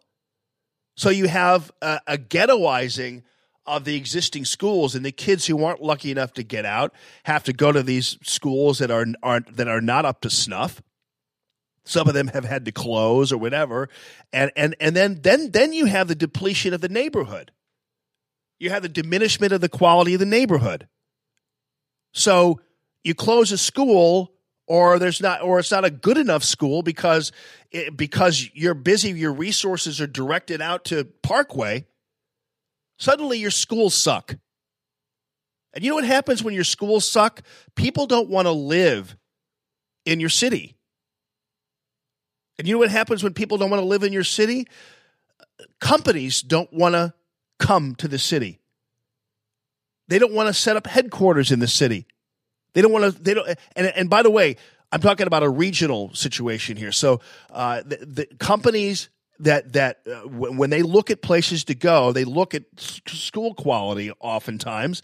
And if the schools aren't up to snuff, they're not coming here, because they have people who work at their companies who are going to be reliant on the school system for their educating their children.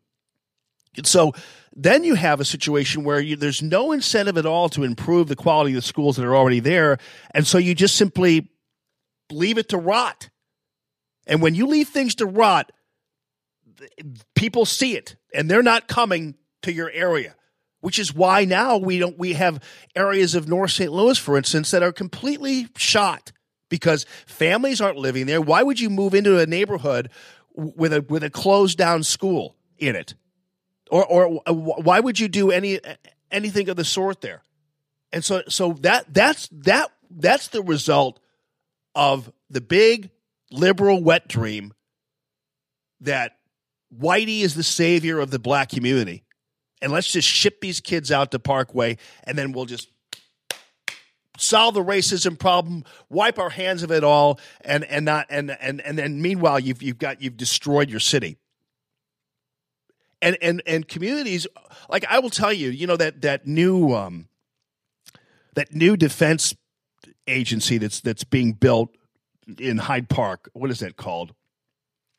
Can't remember what that's called. Do you think the people who are working there are going to be living in the city of St. Louis? I think it's right near the Bottle District there. Do you think the people who are working at this defense, I think it's a defense mapping agency or something along those lines. I remember the whole thing. Do you think that the people who live there, who work there, are going to live in the city? Hell no. I mean, I doubt it very seriously. But how great would it be if you had people who were, okay, thank you, Jeff Campbell. Thanks, buddy. NGA West. Thank you, guys. Do you think those people are going to live in that city, in the St. Louis, in that neighborhood even? No, hell no, they're not. I mean, they should, but they're not. Why would you? If you because your schools aren't good enough, why would you live there? In fact, there are some people who, there's people who have been considering maybe building a bar or restaurant around that area to serve the people who work there. But I guarantee you, you better just do lunch, because the people who work there aren't coming into your place after work. They're leaving to go to their own neighborhoods. So even a business that wants to kind of set up and do some kind of and cater to the crowd there, they're not gonna stay unless you're just there, dealing with the lunch crowd. You're not going to really be successful, because those people aren't staying. They're getting in their cars and they're getting on 40 or 70 and going west.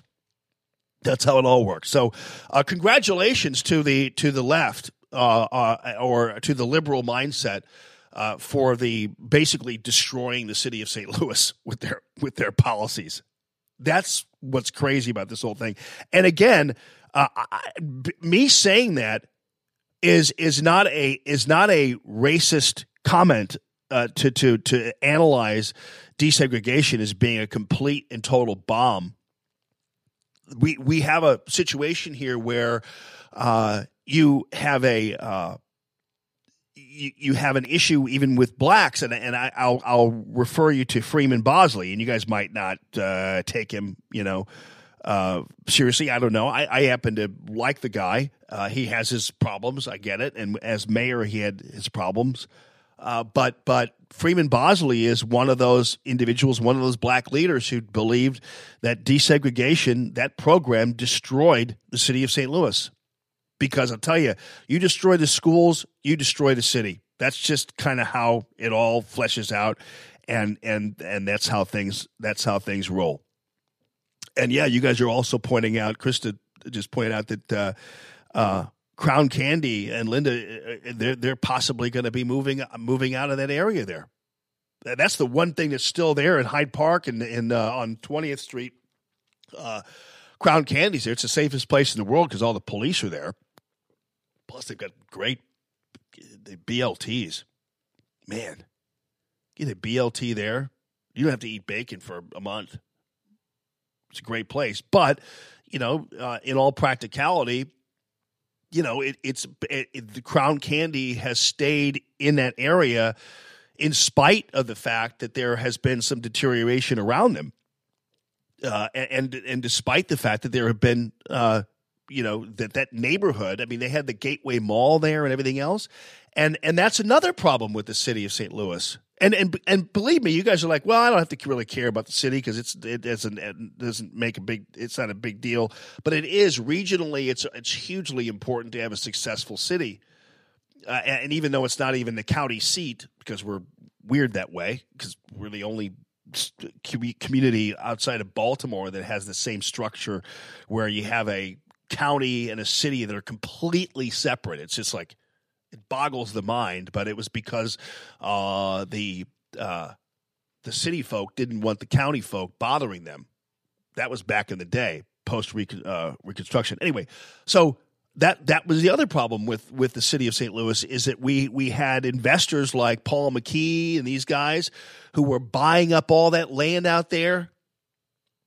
And in Hyde Park, near the Bottle District, all that kind of stuff. The Bottle District's now suffering the same thing that some of that area up there suffered before.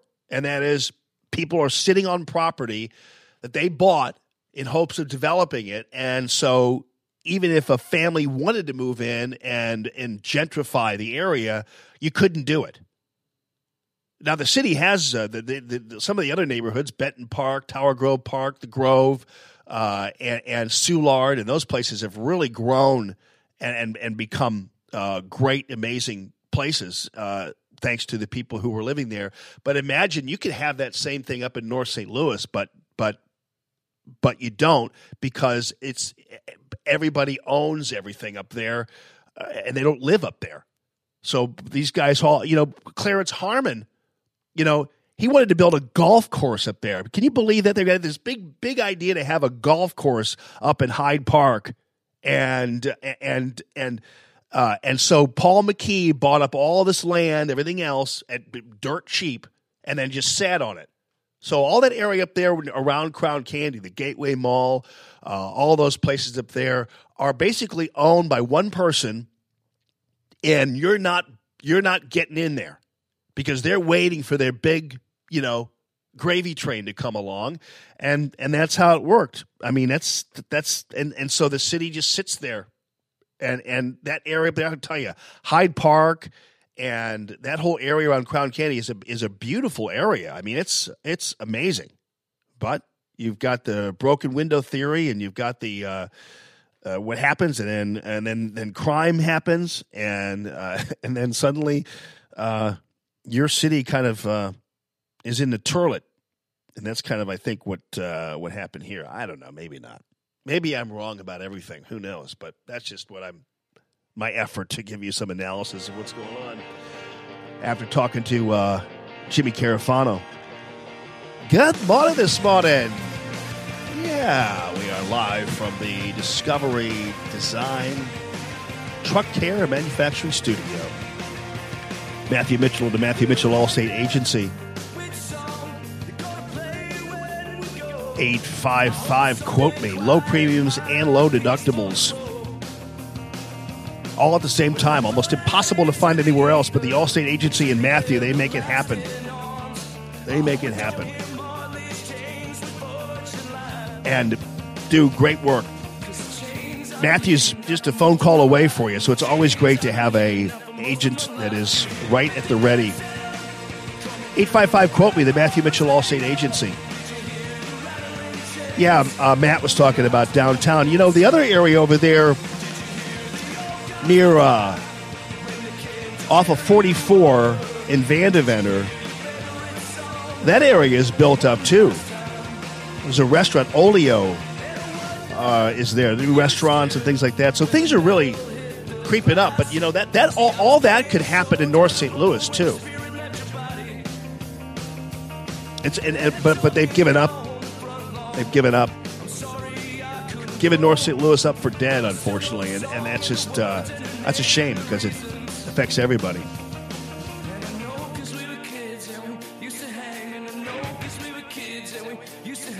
It's called the Gaslight Anthem, by the way.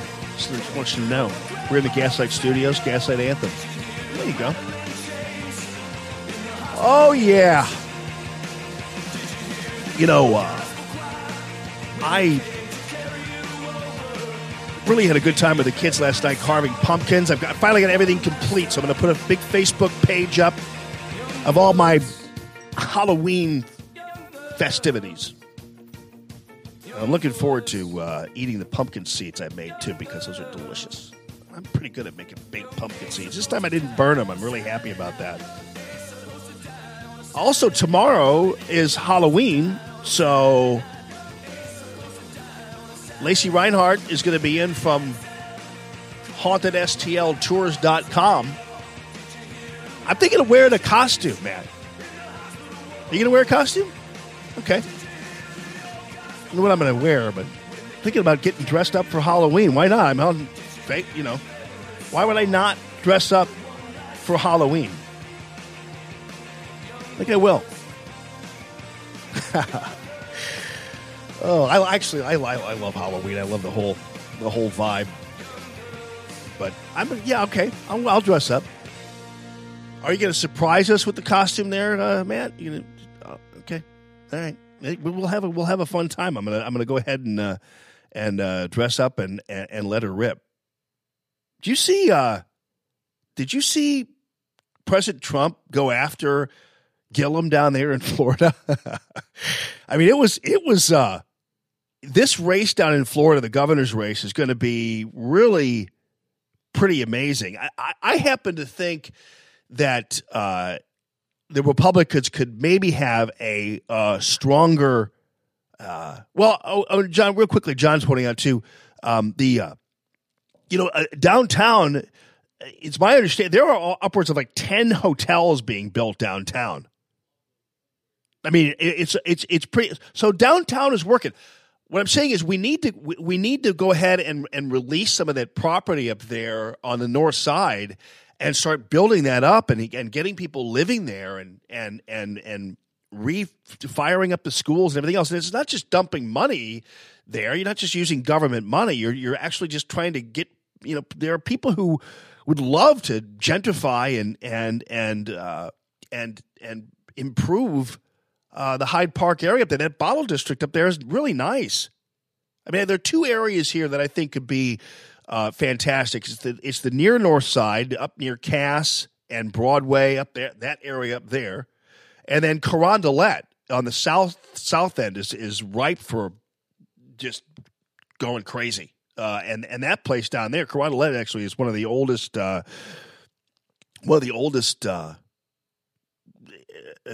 villages. There are homes down there like from the 1700s. I don't know whether people really realize that or not, but it's a pretty beautiful place down there. Anyway, Ron DeSantis, I think, could be a stronger candidate as far as I'm concerned. I don't always think he's always. He reminds me of a Republican Steve Stenger. He's just always a little bit kind of uneasy sometimes, but Gillum is a piece of work. And President Trump was interviewed about him, and this is what he had to say about Gillum. I mean, this is on the Ingram angle. Now for more of my interview with President Trump. I don't know what's wrong with this sound. Can we move to some individual my races? Florida, obviously so important to 2020, but important period. Andrew Gillum against Ron DeSantis. Ron DeSantis, congressman, strong supporter of yours. Over the weekend, you called Andrew Gillum. You referenced him being a thief. What did you mean by that? Well, the FBI offered him tickets at $1,800 apiece, and he took them. He took a trip with the same FBI agent. I guess he was posing as a developer or something. The man, stone cold, took this stuff. I don't even think he should be allowed to continue on with the race. He responded today by calling you weak. You're howling because you're weak. That's what he said in a tweet. I haven't heard that one lately. That's okay. Good. That's a change of pace. Look, here's a guy that, in my opinion, is a stone cold thief. Wait. I love it. I love it. I love it when President Trump is like, oh, yeah. Tell me again how weak I am, okay? I've heard that before. So I love Laura Ingraham. She did a great job with this one here. The quality's took this stuff. I don't even think he should be allowed to continue on with the race. He responded today by calling you weak. You're howling because you're weak. That's what he said in a tweet. I haven't heard that one lately. That's okay. Good. That's a change of pace. Look, here's a guy that, in my opinion, is a stone cold thief. And his city, Tallahassee, is known as the most corrupt in Florida and one of the most corrupt in the nation.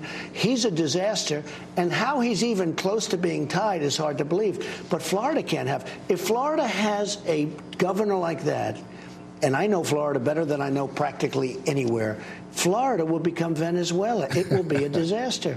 And you have Ron DeSantis, who is a Harvard, Yale guy. He's had a really terrific, he's a very good person. He's going to be a very good to a great governor. This other guy is a stone cold. In my opinion, he's a thief. How can you have a guy like this?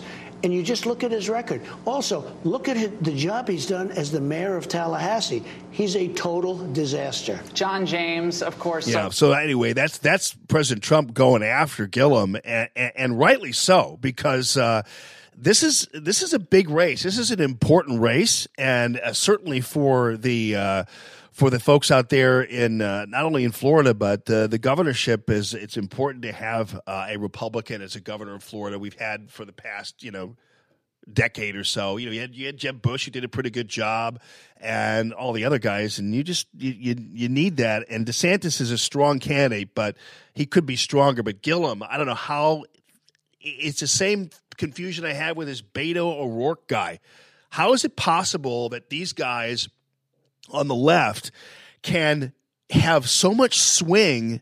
And again, I don't really believe the polls, but so much swing and swagger in spite of the fact that they are just disasters. Gillum himself, I mean, no one who's a Republican would ever get away with the kind of corruption charges that have been leveled against a guy like Gillum.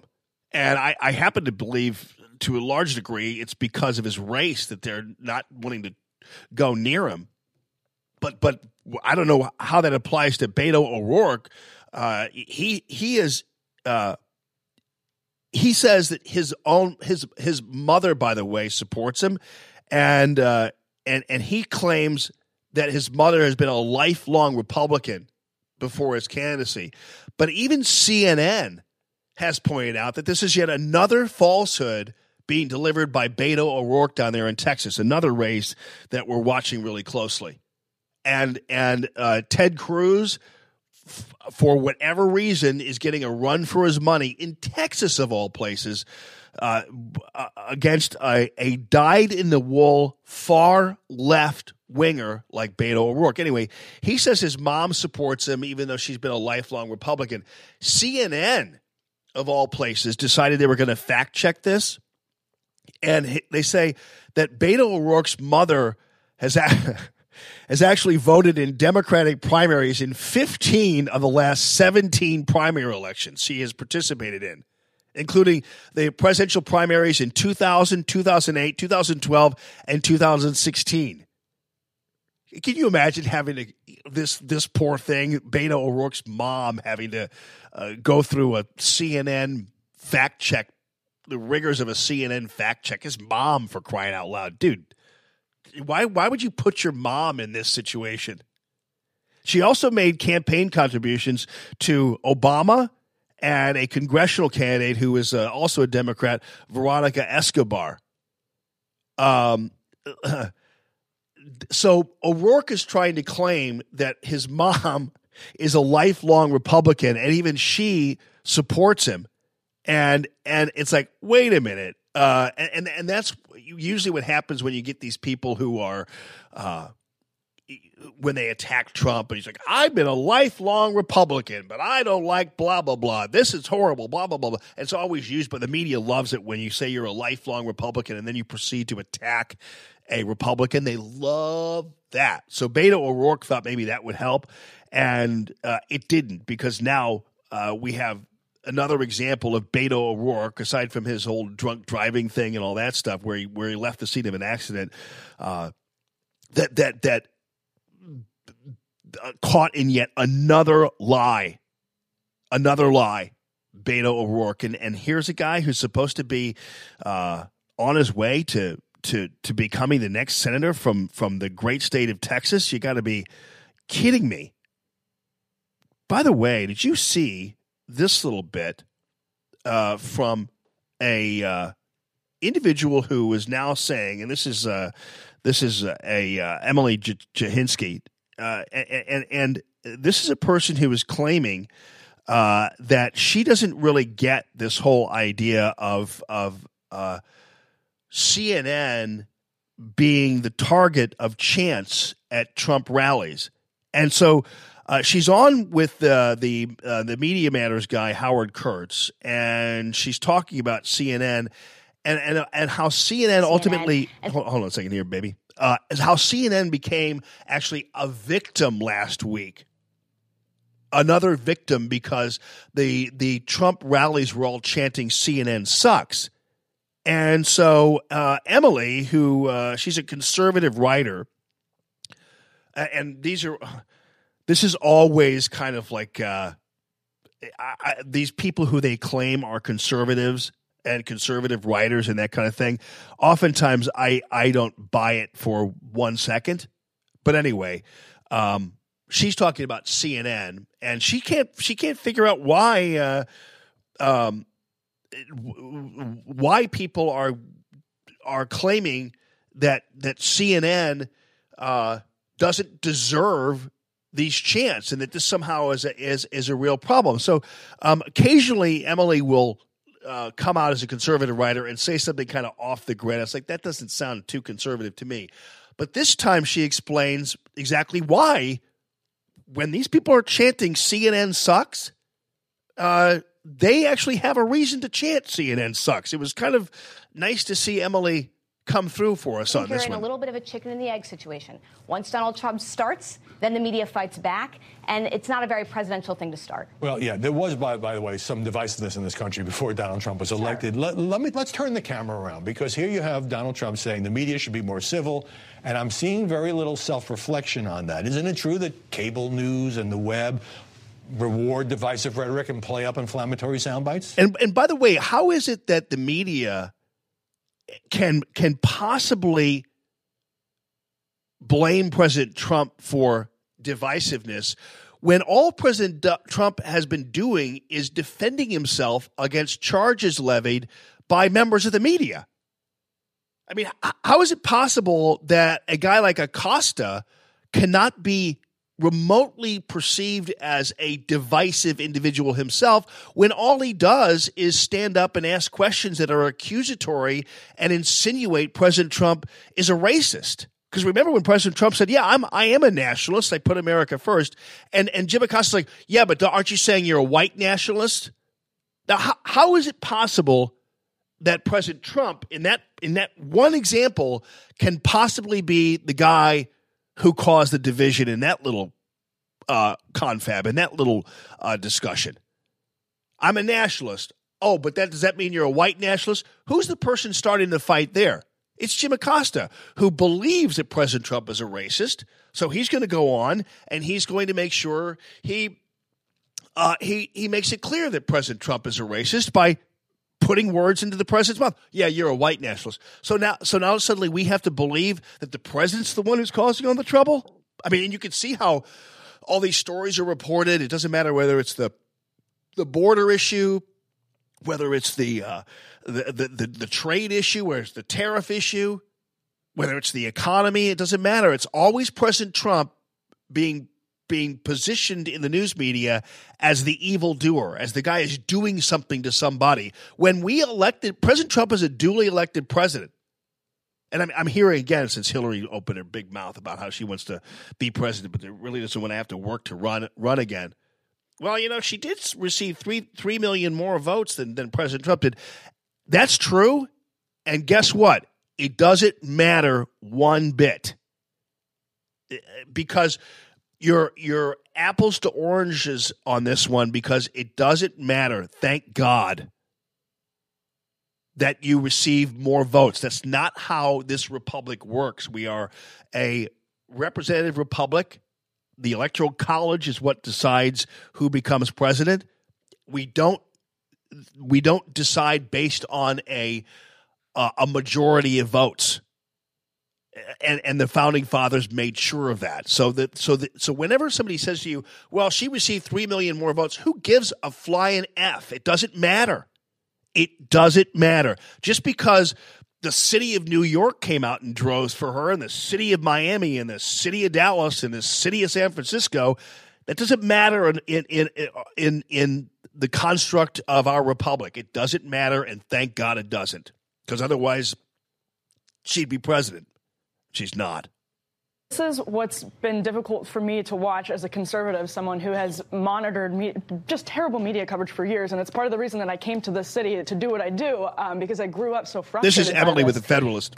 It's a hard. I hesitate to talk about it now because obviously CNN was the victim this week. They had a device sent to their headquarters, whatever. But when you see at rallies people chanting CNN sucks, I would never do it personally. But CNN makes no effort to understand why people feel that way. Emily's great because she's she's getting to it, and she wouldn't say it personally. I don't know why. I'd say CNN sucks in a second. And I love it when they say CNN sucks to CNN. That's even better. But I'm sorry, that's divisive. Never mind. Opposite, right? They act like they're the victims, that they've done nothing wrong to deserve this. And they have played, the chyrons that CNN ran on their lower thirds this week, some of them were ridiculous. And that's what gets people so upset. And so there's no room for violence. There's no room to be sending devices to CNN. It has to stop. I hate it, but there needs some self-reflection. Certainly. I mean, and you know what? It's funny how and Emily points to CNN needing self-reflection. And again, I don't want this to be perceived as me supporting sending Bugs Bunny bombs to people or pipe bombs to people, whatever. But it should not be missed here that the people who received these packages are people who have also caused a great deal of division in this country as well, and incited people and called even for civil wars, which is what Maxine Waters did. I don't care what people say or how they say it. The fact of the matter is, the situation is that Maxine Waters wanted to sick Americans onto other Americans. That's inexcusable. Is that grounds for sending her a pipe bomb? No. But Maxine Waters has to take some responsibility for this so-called atmosphere that she says is toxic, because she's toxic. But it's funny how, and that's why this idiot who sent these bombs and did this kind of thing, first of all, it's so surprising that actually he did that, because I thought for sure it could not possibly have been somebody who supports the president, because all this has done is created a level of victimhood for the people who least deserve it. CNN, Maxine Waters, Hillary Clinton, Joe Biden, Cory Booker, Kamala Harris, whoever you want to say. These people, if you had to compile a list of people who are most culpable for the chaos that we're seeing in this country and most culpable for throwing bombs themselves, that list would be the same list that Bozo used to send pipe bombs. And again, I'm not saying they deserve the pipe bombs. What I'm saying is it couldn't have happened to a more sinister, chaotic group of people. And again, that's not me excusing it. I'm just telling you, none of these people took the opportunity to say, yeah, it's crazy. I'd certainly, in fact, they went the other way with it. They decided to go ahead and instead say this is all President Trump's fault, acting as if they never were even part of the process leading up to some of the chaos we're seeing right now. And again, I don't think anybody deserves to get to have pipe bombs sent to them. That's not what I'm saying. But I am saying that that at some point somebody's going to have to take ownership of what they've done. And the whole problem with this pipe bomb thing that this idiot did was it gave all these people a leg up to actually play the victims when they're not victims. And CNN getting the pipe bomb, that's one element of victimhood, but CNN has been victimizing Trump supporters and Trump for 2.5, 3 years now. And so, sorry, I'm not buying into the poor CNN story here any more than I'm buying into the poor Hillary, poor Maxine, poor Cory, poor Joe, poor Robert De Niro. Sorry, I'm not on that train. So, I'll just leave it at that. I'm trying to play this song here. I can't do it. Where we're having internet. There we go. Good morning this morning, everybody. Don't forget, I got to get my Santino Cigars and Cocktails signed back. I can't remember. Was I supposed to pick that up? Or were they going to bring it to me? I can't remember now. Maybe I don't have it because I didn't go get it. Keep your hands to yourself. Come on, people. Keep your hands to yourself. Bother me at the gasoline station.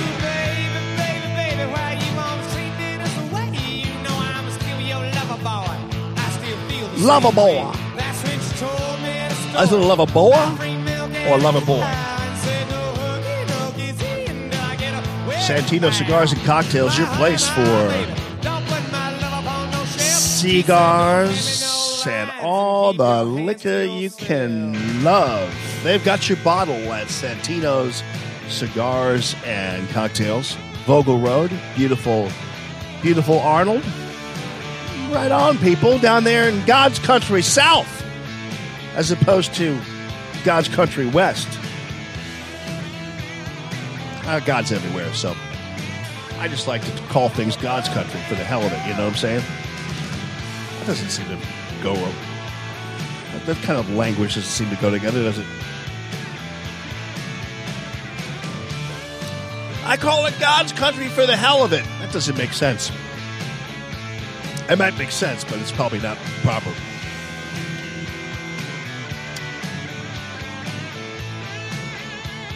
You know, it's funny. I was asked this the other day about evil. I get into the strangest conversations with people, but it's true. You know, there's a. And I don't want to cause an argument with people, so I'm not interested in. I don't want anybody fighting with you, and I'm not going to fight with you either. But it is an interesting discussion. Oh shit! Yeah, I was too much hubris there, my friends. It cut me off of Facebook. Damn it! For the Georgia satellites, I let it go too much. Sorry, I let it go. I shouldn't have done that, and I let it go, and I try sometimes, but I never know. I never know which. I never know what song is going to get me kicked off. Like I played George Ezra, and I played the Billy Joel. And I played, what did I play before that? I can't remember. Couple other songs there, and they never kicked me off. But this time they did, for Georgia satellites of all things. I never know. How that works or why that works that way, but and part of it has to do with the fact that I did play the song and I left it kind of on for a little while, and I sometimes can get the rhythm and turn the song down a little bit beforehand or talk over it or whatever, but I kind of let that go a little bit longer. There's an art to it, that's for sure, of avoiding the Facebook police, but I have not been able to actually nail that art down necessarily. By the way, some of you have also mentioned to me, in fact, many of you this week have mentioned to me problems with the app. And we're trying to figure out whether or not it's just an update. Oftentimes it can be your phone if your phone isn't updated, but I think that's not the case anymore. I think now we have an issue where we're going to have to figure out the app. Are we back on there, Matt? Okay. We're going to have to figure out some update with the app or do whatever because I'm sorry about that, but people have been complaining about it this week in particular. It's been an issue, right? Just Monday and yesterday and today, it's been an issue for people. So we're in the process of trying to figure that part of it out. But we're definitely on our way to improving that situation and figuring that out. And hey, Jimmy Buziel, we're going to get our PJ's November Radio Free Almond Happy Hour going. Okay, we're going there over there in beautiful Sunset Hills. So we're gonna do that. So yeah, we've had some issues with it. So we're going to probably look at updating it or doing whatever. I've talked to Ryan about it, and we're trying to figure out like what the hell is going on there. And so, but it's just been this week for some reason. And sometimes it's a matter of the app itself needing to be updated on a computer because that's, or updated somehow, some way, shape, or form. But I will tell you, oftentimes when people have had problems, it's been their phone. JP's Corner in Sunset Hills. That's right, man. We'll get that all fixed up there, Jimmy. And get out there in November for the Radio Free Almond Happy Hour. So anyway, I was before I was so rudely taken off by Facebook, and because of I played Georgia Satellites just too long and too loud. I had a discussion about, and it was a lofty discussion about the existence of evil and the existence of the devil and Satan and and hell and heaven and that kind of thing, and whether or not it actually truly exists or whether or not it's just kind of a concept.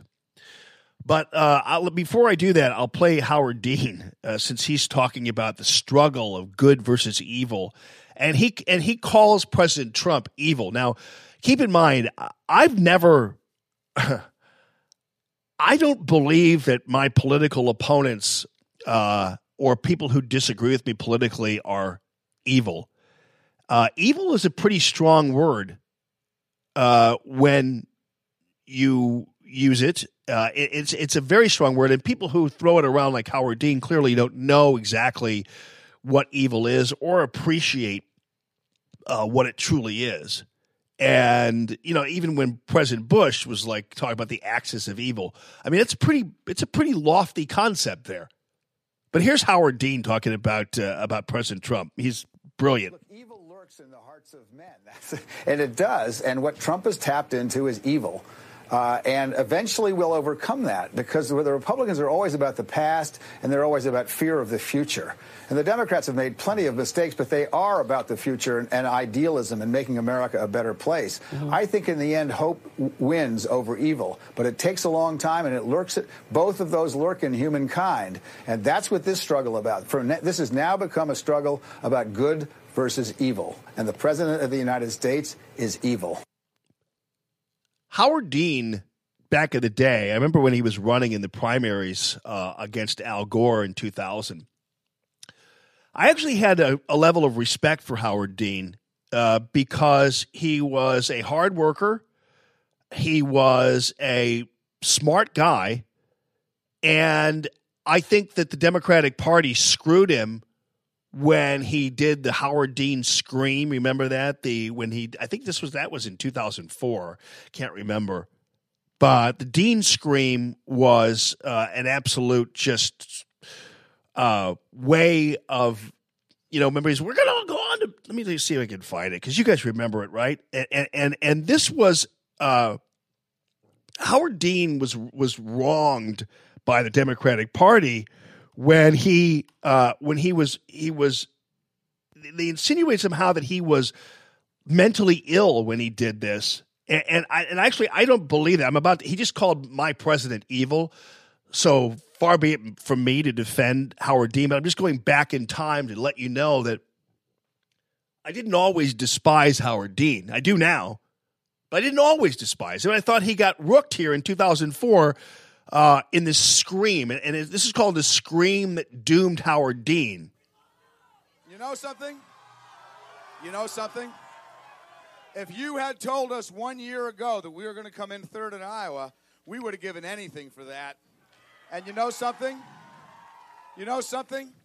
Not only are we going to New Hampshire, Tom Harkin, we're going to South Carolina and Oklahoma and Arizona and North Dakota and New Mexico. And we're going to California and Texas and New York. And we're going to South Dakota and Oregon and Washington and Michigan. And then we're going to Washington, D.C. to take back the White House. Yeah! So now, I like that. I thought that was pretty cool. I thought that was pretty engaging. I thought that was emotional, and it was a guy who showed a lot of passion, and I thought it was pretty cool. And guess what? They made him out to be like he was some kind of freak, like he was some kind of crazy. That was in 2004. And to me, while it's funny and we kind of laughed at it, that ran Howard Dean out of the race. Can you believe that?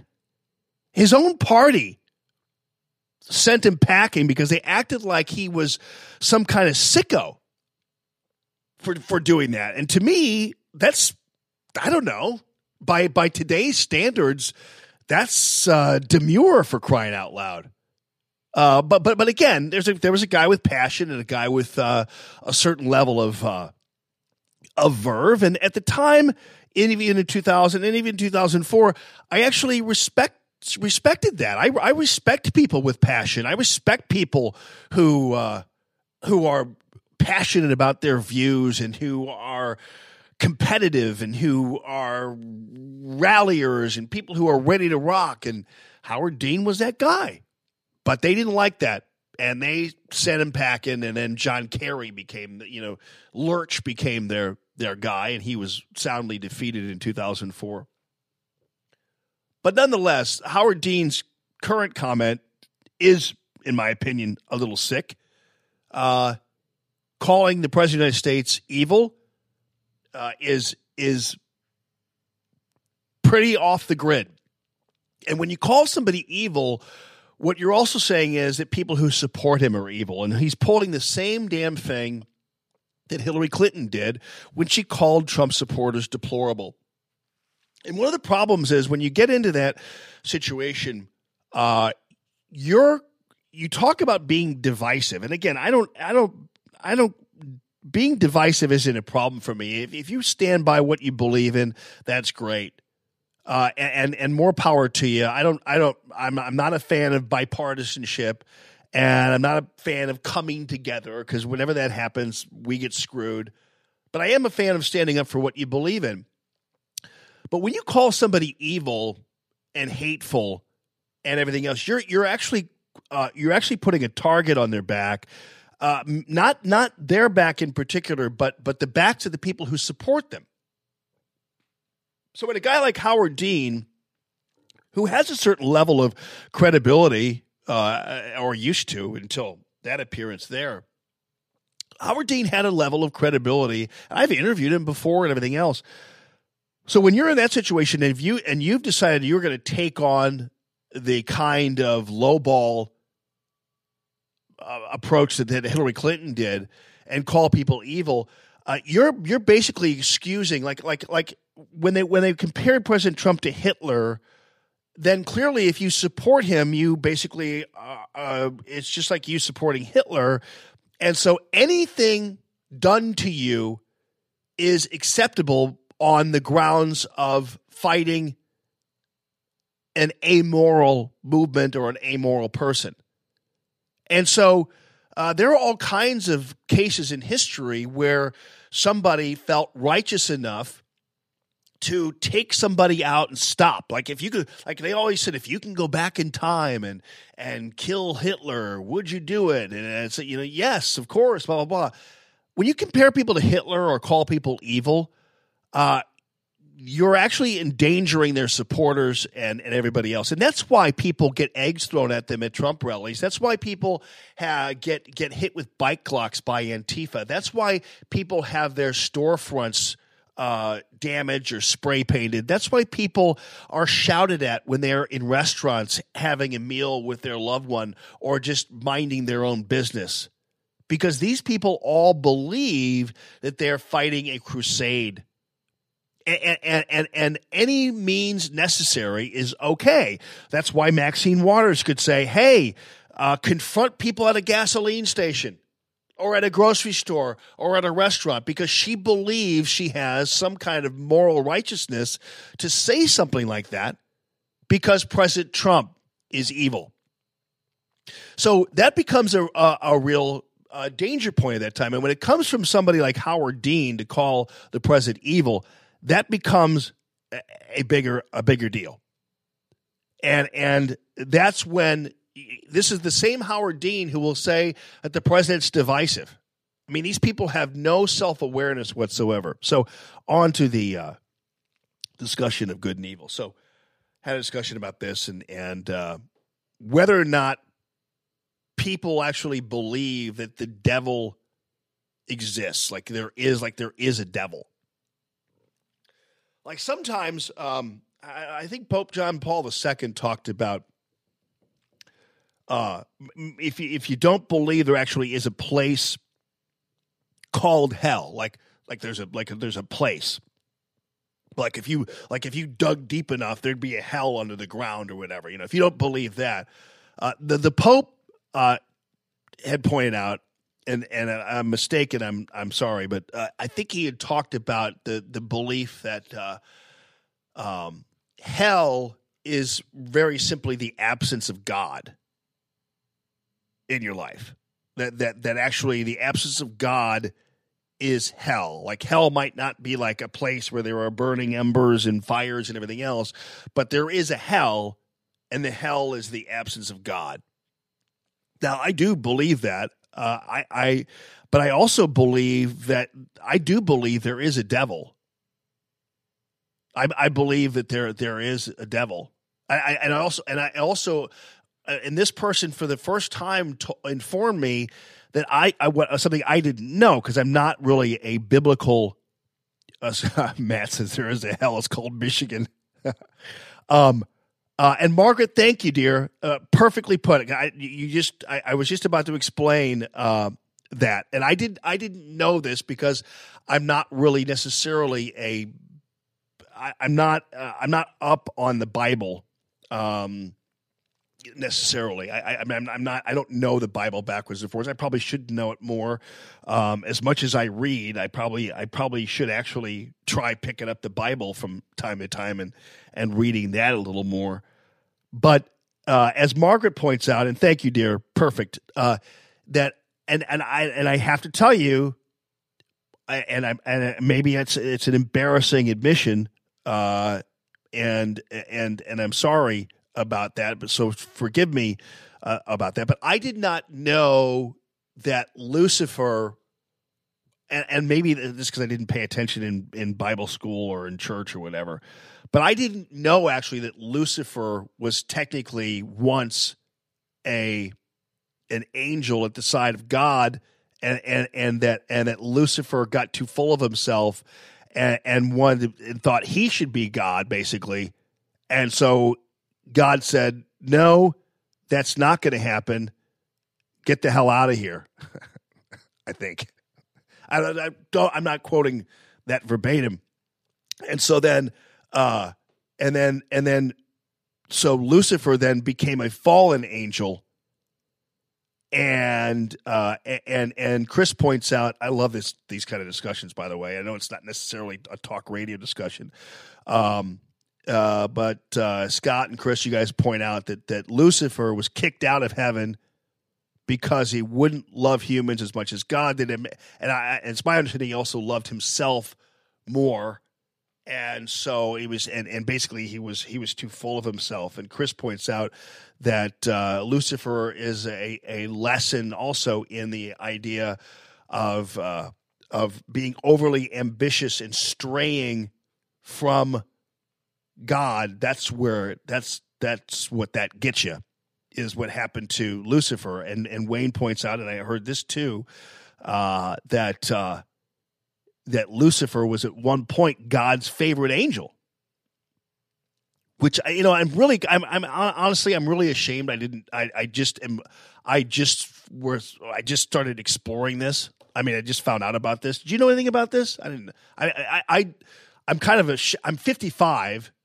And I probably should have known this, but I didn't know it. So that's just the way you guys are like, gee whiz, dude, where have you been? I'm like, I don't know. I just haven't, I've been busy, I guess. I don't know. So, and Mary points out idolatry is what got him kicked out. He put himself above God. And so that was the way of righting the ship. And so Lucifer is actually a real thing, a real entity, and biblically so too. And so it stands to reason that there is that existence. And in my opinion, I do believe that Lucifer continues to fight. I believe, and that there's always that continual struggle, and because otherwise, if Lucifer was just a fallen angel, I'm not quite sure Lucifer, as full of himself as he was, would then just simply say, "Okay, bye," and then just go somewhere else and just disappear. So it stands to reason that Lucifer would continue to be struggling, and so perhaps there's that situation where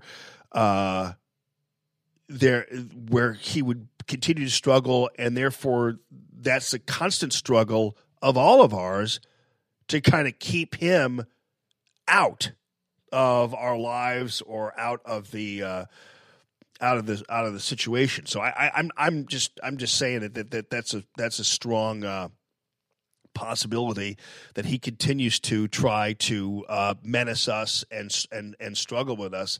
I don't know really necessarily where I'm going with this necessarily, but I do know that there is this existence of evil. It is a serious thing, and so to throw it around like Howard Dean did and just say that somehow the President of the United States is evil. That's a pretty big ass statement to make. That's a pretty strong thing to say, and so so you guys are, well, I know, but you're just taking him too seriously. I'm like, no, I'm really not, because there are people who do believe that if you call somebody evil, they're really actually literally a representative of Lucifer and a representative of true evil, and then you begin to act on getting that out. And a lot of people aren't prone to just simply say, well, I'll just pray for him then. It's like, no, I'll yell at him at a restaurant, or I'll call him a racist, or I'll beat one of his supporters with a bike lock. It just kind of depends on your concept. But yeah, I learned that and really was intrigued by that whole thing. So I'm going to have to bone up on that. You guys are always so knowledgeable about this. I always appreciate your input on it. And again, even as Scott points out, it's interesting how Howard Dean, I'd love to know what Howard Dean's religious proclivities are. Does Howard Dean go to church? Does Howard Dean religious? Because as Scott points out, he says, well, if you're not religious and you don't really believe in God, or you're agnostic, or whatever, then certainly why are you calling somebody evil? Because you don't even really understand the whole concept of that. By the way, there's a great album by the Louvin brothers. And they're in these white suits on the album cover, and there's this devil behind them, and the album is called "Satan is Real." It's great. Look it up. Look up the album cover. It says "Satan is Real." There's a song called "Satan is Real." Is Facebook going to kick me off for this? Satan is real, working in spirit. You can see him and hear him in this world every day. Satan is real, working with power. He can tempt you and lead you astray. You think Facebook knows anything about this? At a little church in the country not long ago. The Louvin brothers are great, though, by the way. They're brothers. They really are brothers. And Vicky's like, I don't think I'd buy this album. I know. That's probably true. I mean, but back in the day, back in the 50s, I mean, these guys were the stuff. I mean, among certain people who were true believers, they were true to life gospel guys. And it's interesting. Mama Kay says this reminds her of radio in the Ozarks in the 60s. Destruction of homes torn apart. And I know that Satan is real, for once I had a happy home. I was loved and respected by my family. I was looked upon as a leader in my community. And then Satan came into my life. I grew selfish and unneighborly. My friends turned against me. And finally, my home was broken apart. My children took their paths into a world of sin. Yes, preacher, it's sweet to know that God is real and to know that in Him all things are possible. And we know that heaven is a real place where joys shall never end. But sinner friend, if you're here today, Satan is real too. And hell is a real place, a place of everlasting punishment. Satan is real, working in spirit. You can see him and hear him in this world every day. Satan. So back in the day, these guys were the stuff. And Mama Kay, when you say you heard this when you were like in the, it sounds like the Ozarks, absolutely. In fact, one of the Louvin brothers wound up dying in the Ozarks, or in southern Missouri at least. And these guys were also like very religious in terms like when the onset, and I played this before for you, the onset of atomic power. And they sang a great song called "The Great Atomic Power," and they were actually very afraid. They felt like when the country got this new power, that it was kind of overwhelming. That it wasn't appropriate for human beings to have this kind of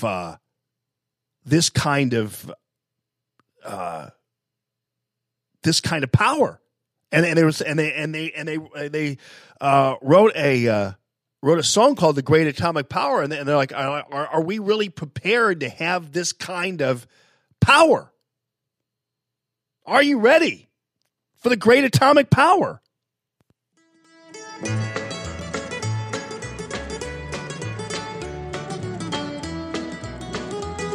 Deborah says this isn't Southern gospel. It's not really. Do you fear this man's invention that they call atomic power? Are we all in great confusion? Do we know the time or hour when a terrible explosion may rain down upon our land, leaving horrible destruction, blotting out the works of man? Their harmonizing was great. Are you ready for that great atomic power? Will you rise and meet your Savior in the air? Will you shout or will you cry when the fire rains from on high? Are you ready for that great atomic power? These guys were dead serious about this too. They're just not singing this. They're actually they were absolutely positively serious about this kind of stuff. But people love this, and by the way, their harmonizing is classic. I mean, they did a lot of like love songs and things too. They didn't only sing about religion, but a lot of it was kind of a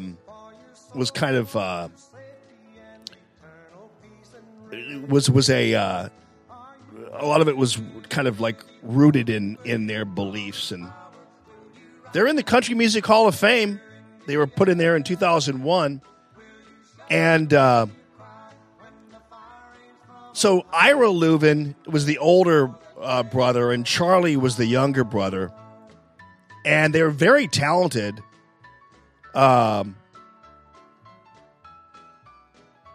Sometimes they would switch who was the lead and who was the back, the other guy. But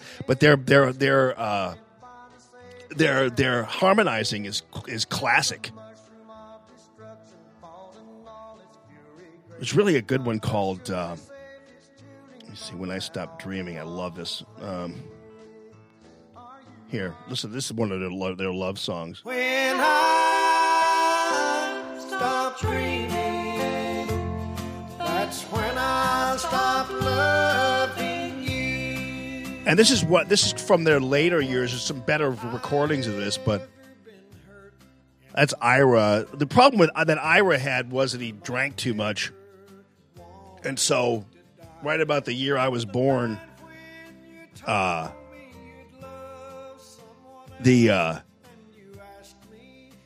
this is him a little later on in life as he was kind of getting out there.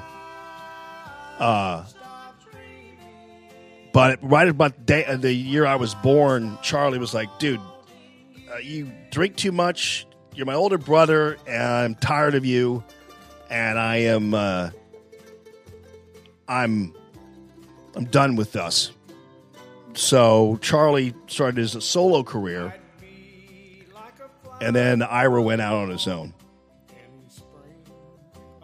Now, you guys know where Williamsburg, Missouri is? Right off of Highway 70. You've probably passed it when I think you're headed to Columbia or something, I think. So, Ira, he's only 41 at that time.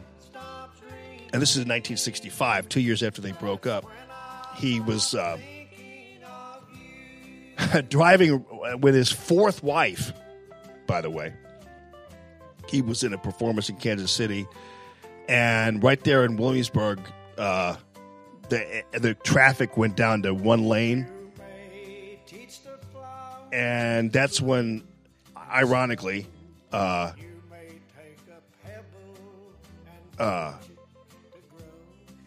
drunk driver struck them head on. And so Ira and his wife were killed in that crash. And actually, it just so happens that at the time of the crash, when Ira and his wife were killed by a drunk driver, there was a warrant out for Ira's arrest on an outstanding DUI charge. So it was kind of a mess. And then Charlie lived until 2011, and that was, and so he made it to 83. You know, they also the Byrds recorded one of their songs, "The Christian Life," and so they're a damn good group there. So President Trump, did you guys hear about this? Where he has now decided to end birthright citizenship via an executive order. Now, I don't know whether you guys realize this or not, but the birthright citizenship is a thing that actually has been a huge, in the opinion of many, draw, and one of the reasons why we have so much of a big problem with illegal immigration. So he's going to sign this executive order that basically removes the right of citizenship for babies of non-citizens and unauthorized immigrants born on U.S. soil. So just get ready for the attacks on President Trump after this one. So this is probably one of the toughest moves the president has made regarding the immigration situation. And so basically the birthright citizenship is otherwise known as the anchor baby thing, or chain migration. And ultimately, this is going to go to the court and might even go to the Supreme Court. He has said before that he wants to stop this, and you have to understand that whether you agree with it or not, there's no disputing, in my opinion, the president's power to do this. And I've told you before that the Constitution, and indeed, and that has been upheld, and indeed even through Congress as well, and through the courts, have repeatedly supported the chief executive's right to and broad powers when it comes to immigration. Technically, and people might be uncomfortable with this, But technically, the president could say that he doesn't want anybody with red hair coming into this country. He could technically say that and actually technically do it and actually technically have the constitutional right as a commander-in-chief to do it. That's how broad his powers are to control who comes into this country and who doesn't.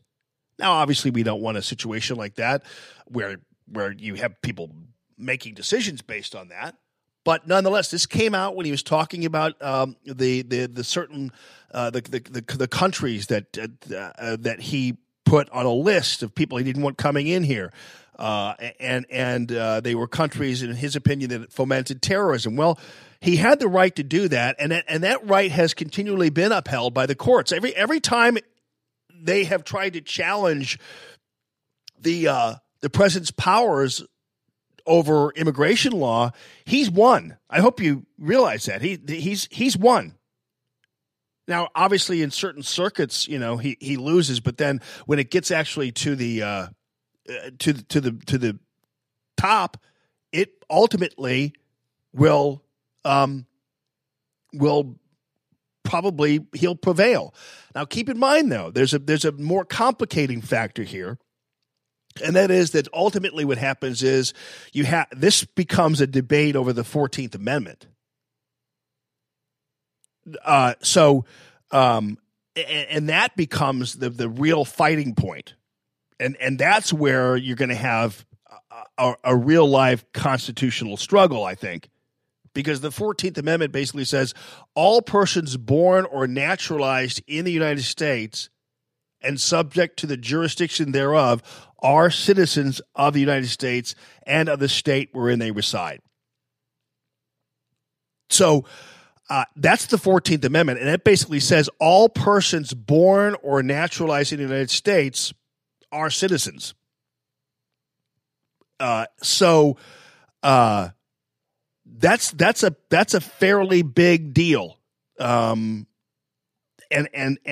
that will be where you're going to have probably the biggest hang-up. Of course, at that point, the court will have to decide, does the 14th Amendment apply to people here illegally? Their babies. And that's going to be where this is going to be a big fight. And that's why there are people who are even constitutional scholars who are like, I don't know whether or not the president has actually the power to change this aspect of immigration policy because it relates so strongly to the 14th Amendment. But the courts will have to decide what the intention of the 14th Amendment is. And does the intention of the 14th Amendment mean that it was only providing citizenship to children born in the U.S. to lawful permanent residents? And there will be people who will argue that the 14th Amendment doesn't address that topic. And so if you're a strict constructionist when it comes to the Constitution, does that mean that you interpret the 14th Amendment as it is? And the 14th Amendment is one sentence, basically. All persons born or naturalized in the U.S. and subject to the jurisdiction thereof are citizens of the United States and of the state wherein they reside. Now, if you are a strict constructionist, you will say, well, that's what it says. But not necessarily, because the argument can be made that the Constitution itself is intended to apply to permanent residents, lawful permanent residents, that all people who are, and by the way, the judge Napolitano otherwise would be here today, but he's going to be on Thursday, which is great because this will be a perfect discussion to have with him. Because he had to move because he had some speaking engagement this morning, and so he had to move his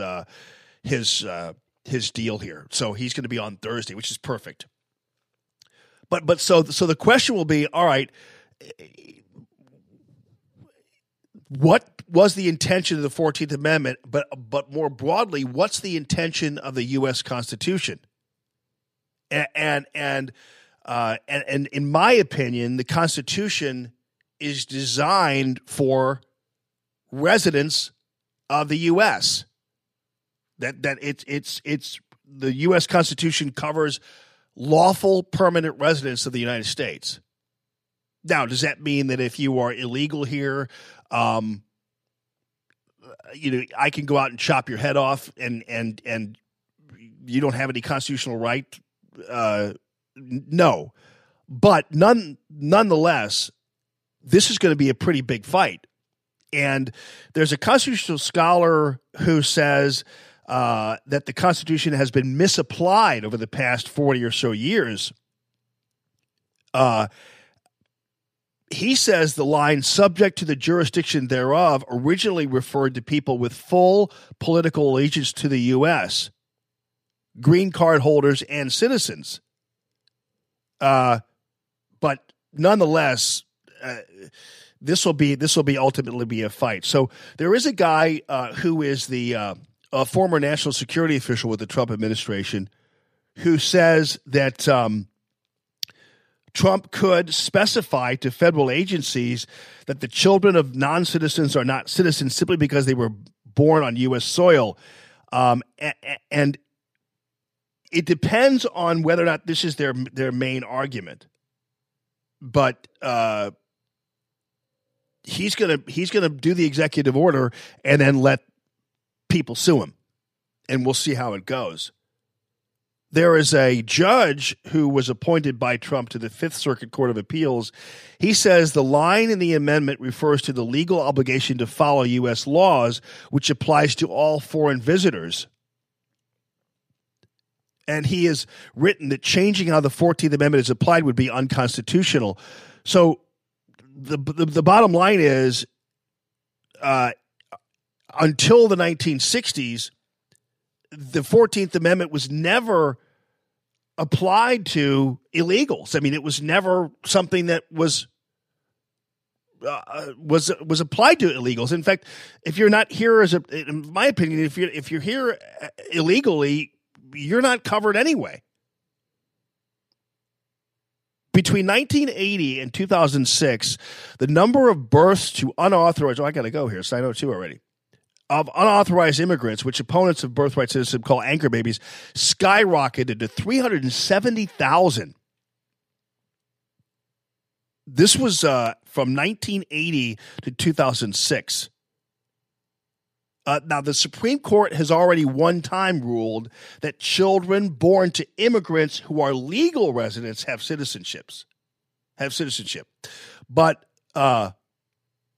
those who claim the 14th Amendment should not apply to everyone point to the fact that there has been no ruling on a case specifically involving illegals. So that's where we're going to see the action, is possibly a ruling on that, because the Supreme Court already said that if you're born to an immigrant and they're legal permanent residents, they do have citizenship already, which makes sense, obviously. So the courts are going to have to deal with this issue, and it'll be interesting to see how even the ones appointed by President Trump weigh in on this one. So anyway, I think that's coming at some point today. I'm not sure, but he's gonna go ahead and sign it. And keep in mind too that some of what President Trump does is designed to send a message, even if it ultimately is thrown back at him. It's designed to send a message, which is why, for instance, since President Trump has taken office, we have seen a decrease in people popping through our borders and not an increase. And ultimately, too, we're going to see a decrease in illegal immigrants who have overstayed their visas. You know why? Because we ain't giving more visas out like we were before. That's all. Let's see. Oh, what do you Lisa, no, Deborah's asking me if I'm going to be going back to TV. Yeah, I've got some court things to work out regarding that. And so my court case against Entercom is continuing. We've got some mediation coming up because what happens is when you sue in federal court, the judges in federal court are always insist that you go through mediation first to see if you can figure out a settlement before you actually go to trial. Our trial date is July 1 of next year. And I am fully prepared to go to trial. I am fully prepared to go before a jury and go through all this. In the meantime, obviously, by the time April rolls around, my year non-compete is over, so that'll be a non-point. But we're trying to get it done sooner, so that might come. And once that's done, it'll be back on Dial Radio. I have a couple of options there, and then Radio Free Allman will continue. We'll maintain it, but I'll be on Dial Radio. So Radio Free Allman will be on the app, on Facebook, and then of course on Dial. So you'll have 3 different options to do it, and then ultimately television will work on getting back on television because local TV is right now in terrible shape. They are in awful shape. And my show, my TV show, just as a point of order here, I know I'm running late here, but I know, Paul, the radio signal sometimes. I definitely am going to be careful about where I go and what I do. But I'm just saying the more options, the better. But the TV show, the Allman Report show, which is crazy, but our ratings were great, and on top of our ratings being great for what it is, for what it was, the audience makeup, my demographics were perfect for any radio or any television show.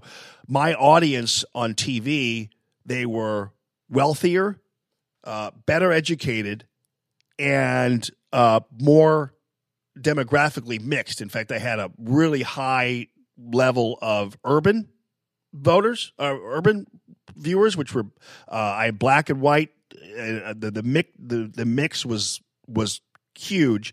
So my demographics were not only racially mixed to where they were not, aren't on other news shows, and my demographics as it relates to the people watching were wealthier and more upwardly mobile, which you're not getting on local TV. Local TV is usually a down market approach. People who are watching it generally are just watching it to see who got murdered and what tractor trailer jackknifed and what's on fire, and that's basically, you're not getting a very high level of intellect watching a lot of these local news shows because there's nothing there for you. How many of you actually watch the local news? I mean, occasionally you might, but how many of you actually turn on 4 or 2 or, I mean, I think 5 remains the best station out there, but how many of you guys actually watch these local news shows? I mean, even weather. I mean, I get weather on my damn phone. I don't need to watch a weathercaster. And sports is the same way. But so my show offered a different approach. Even people who disagreed with me on the television still liked watching the show because I was at least fair. I wasn't balanced, but I was fair, and they still watch. They still watched the show, and they liked it. And even if I annoyed them, they still liked watching me annoy them. So it worked out pretty well on all levels. And we had interesting people and interesting things, and had a good time and had fun, and we didn't cover murders. We didn't cover fires. We didn't cover jackknife tractor trailers. I hardly covered sports because I am not good at that, and certainly weather. whatever. But nonetheless, that's the TV show was a great product, and will be again at some point. Anyway, I gotta go, people. Yeah. Anyway, thank you for your support of the show, and thank you to Golden Oak Lending. 314-567-GOLD. I don't know whether you noticed this, but the Fed increased the rates, but that doesn't matter. They'll go up again. They'll go up again, possibly. So, oh, Margaret, you like the heat phone. There's the heat phone right here. Well, that's the heat phone's girlfriend. I have their actual heat phone at my house. So, yeah, the rates have gone up, but that doesn't matter right now. They're still low, historically low. So 314-567-GOLD. GoldenOakLending.com. Thank you to Nutrition HQ and HQ.rocks. Thank you, Ricky Hall and Jenna. Veteran owned right there in McKnight and Manchester in Rock Hill. Yes, indeed, everybody. Good morning this morning. Nutrition HQ and HQ.rocks. Matthew Mitchell, the Matthew Mitchell Allstate Agency, 855-QUOTE-ME. Michael Proctor, Proctor spelled like doctor, ProctorDrapery.com. Nick Schroer, the heat phone's not on right now, dude. Once we get to Radio Free Allman 2.0, which it's been a little bit delayed, we're going to have the phones back on. I'll be able to take your phone calls, too. I love that. That's one thing I really do miss. That and my Stinger board. I like talking to you guys on Facebook, but I like to have the people calling into the show. That was always fun. So we'll do that. And then also thank you to Santino Cigars and Cocktails, Santino Cigars and Cocktails, Vogel Road in beautiful Arnold. Thank you also to Eric Deputy, DeputyWellness.com. Tracy Ellis, TracyEllis.com. Tracy and Rick are great people. Good people. Yes, Suzanne. I'm ready to take your phone call, too. All right, everybody. Have a great rest of your day. Thank you for listening.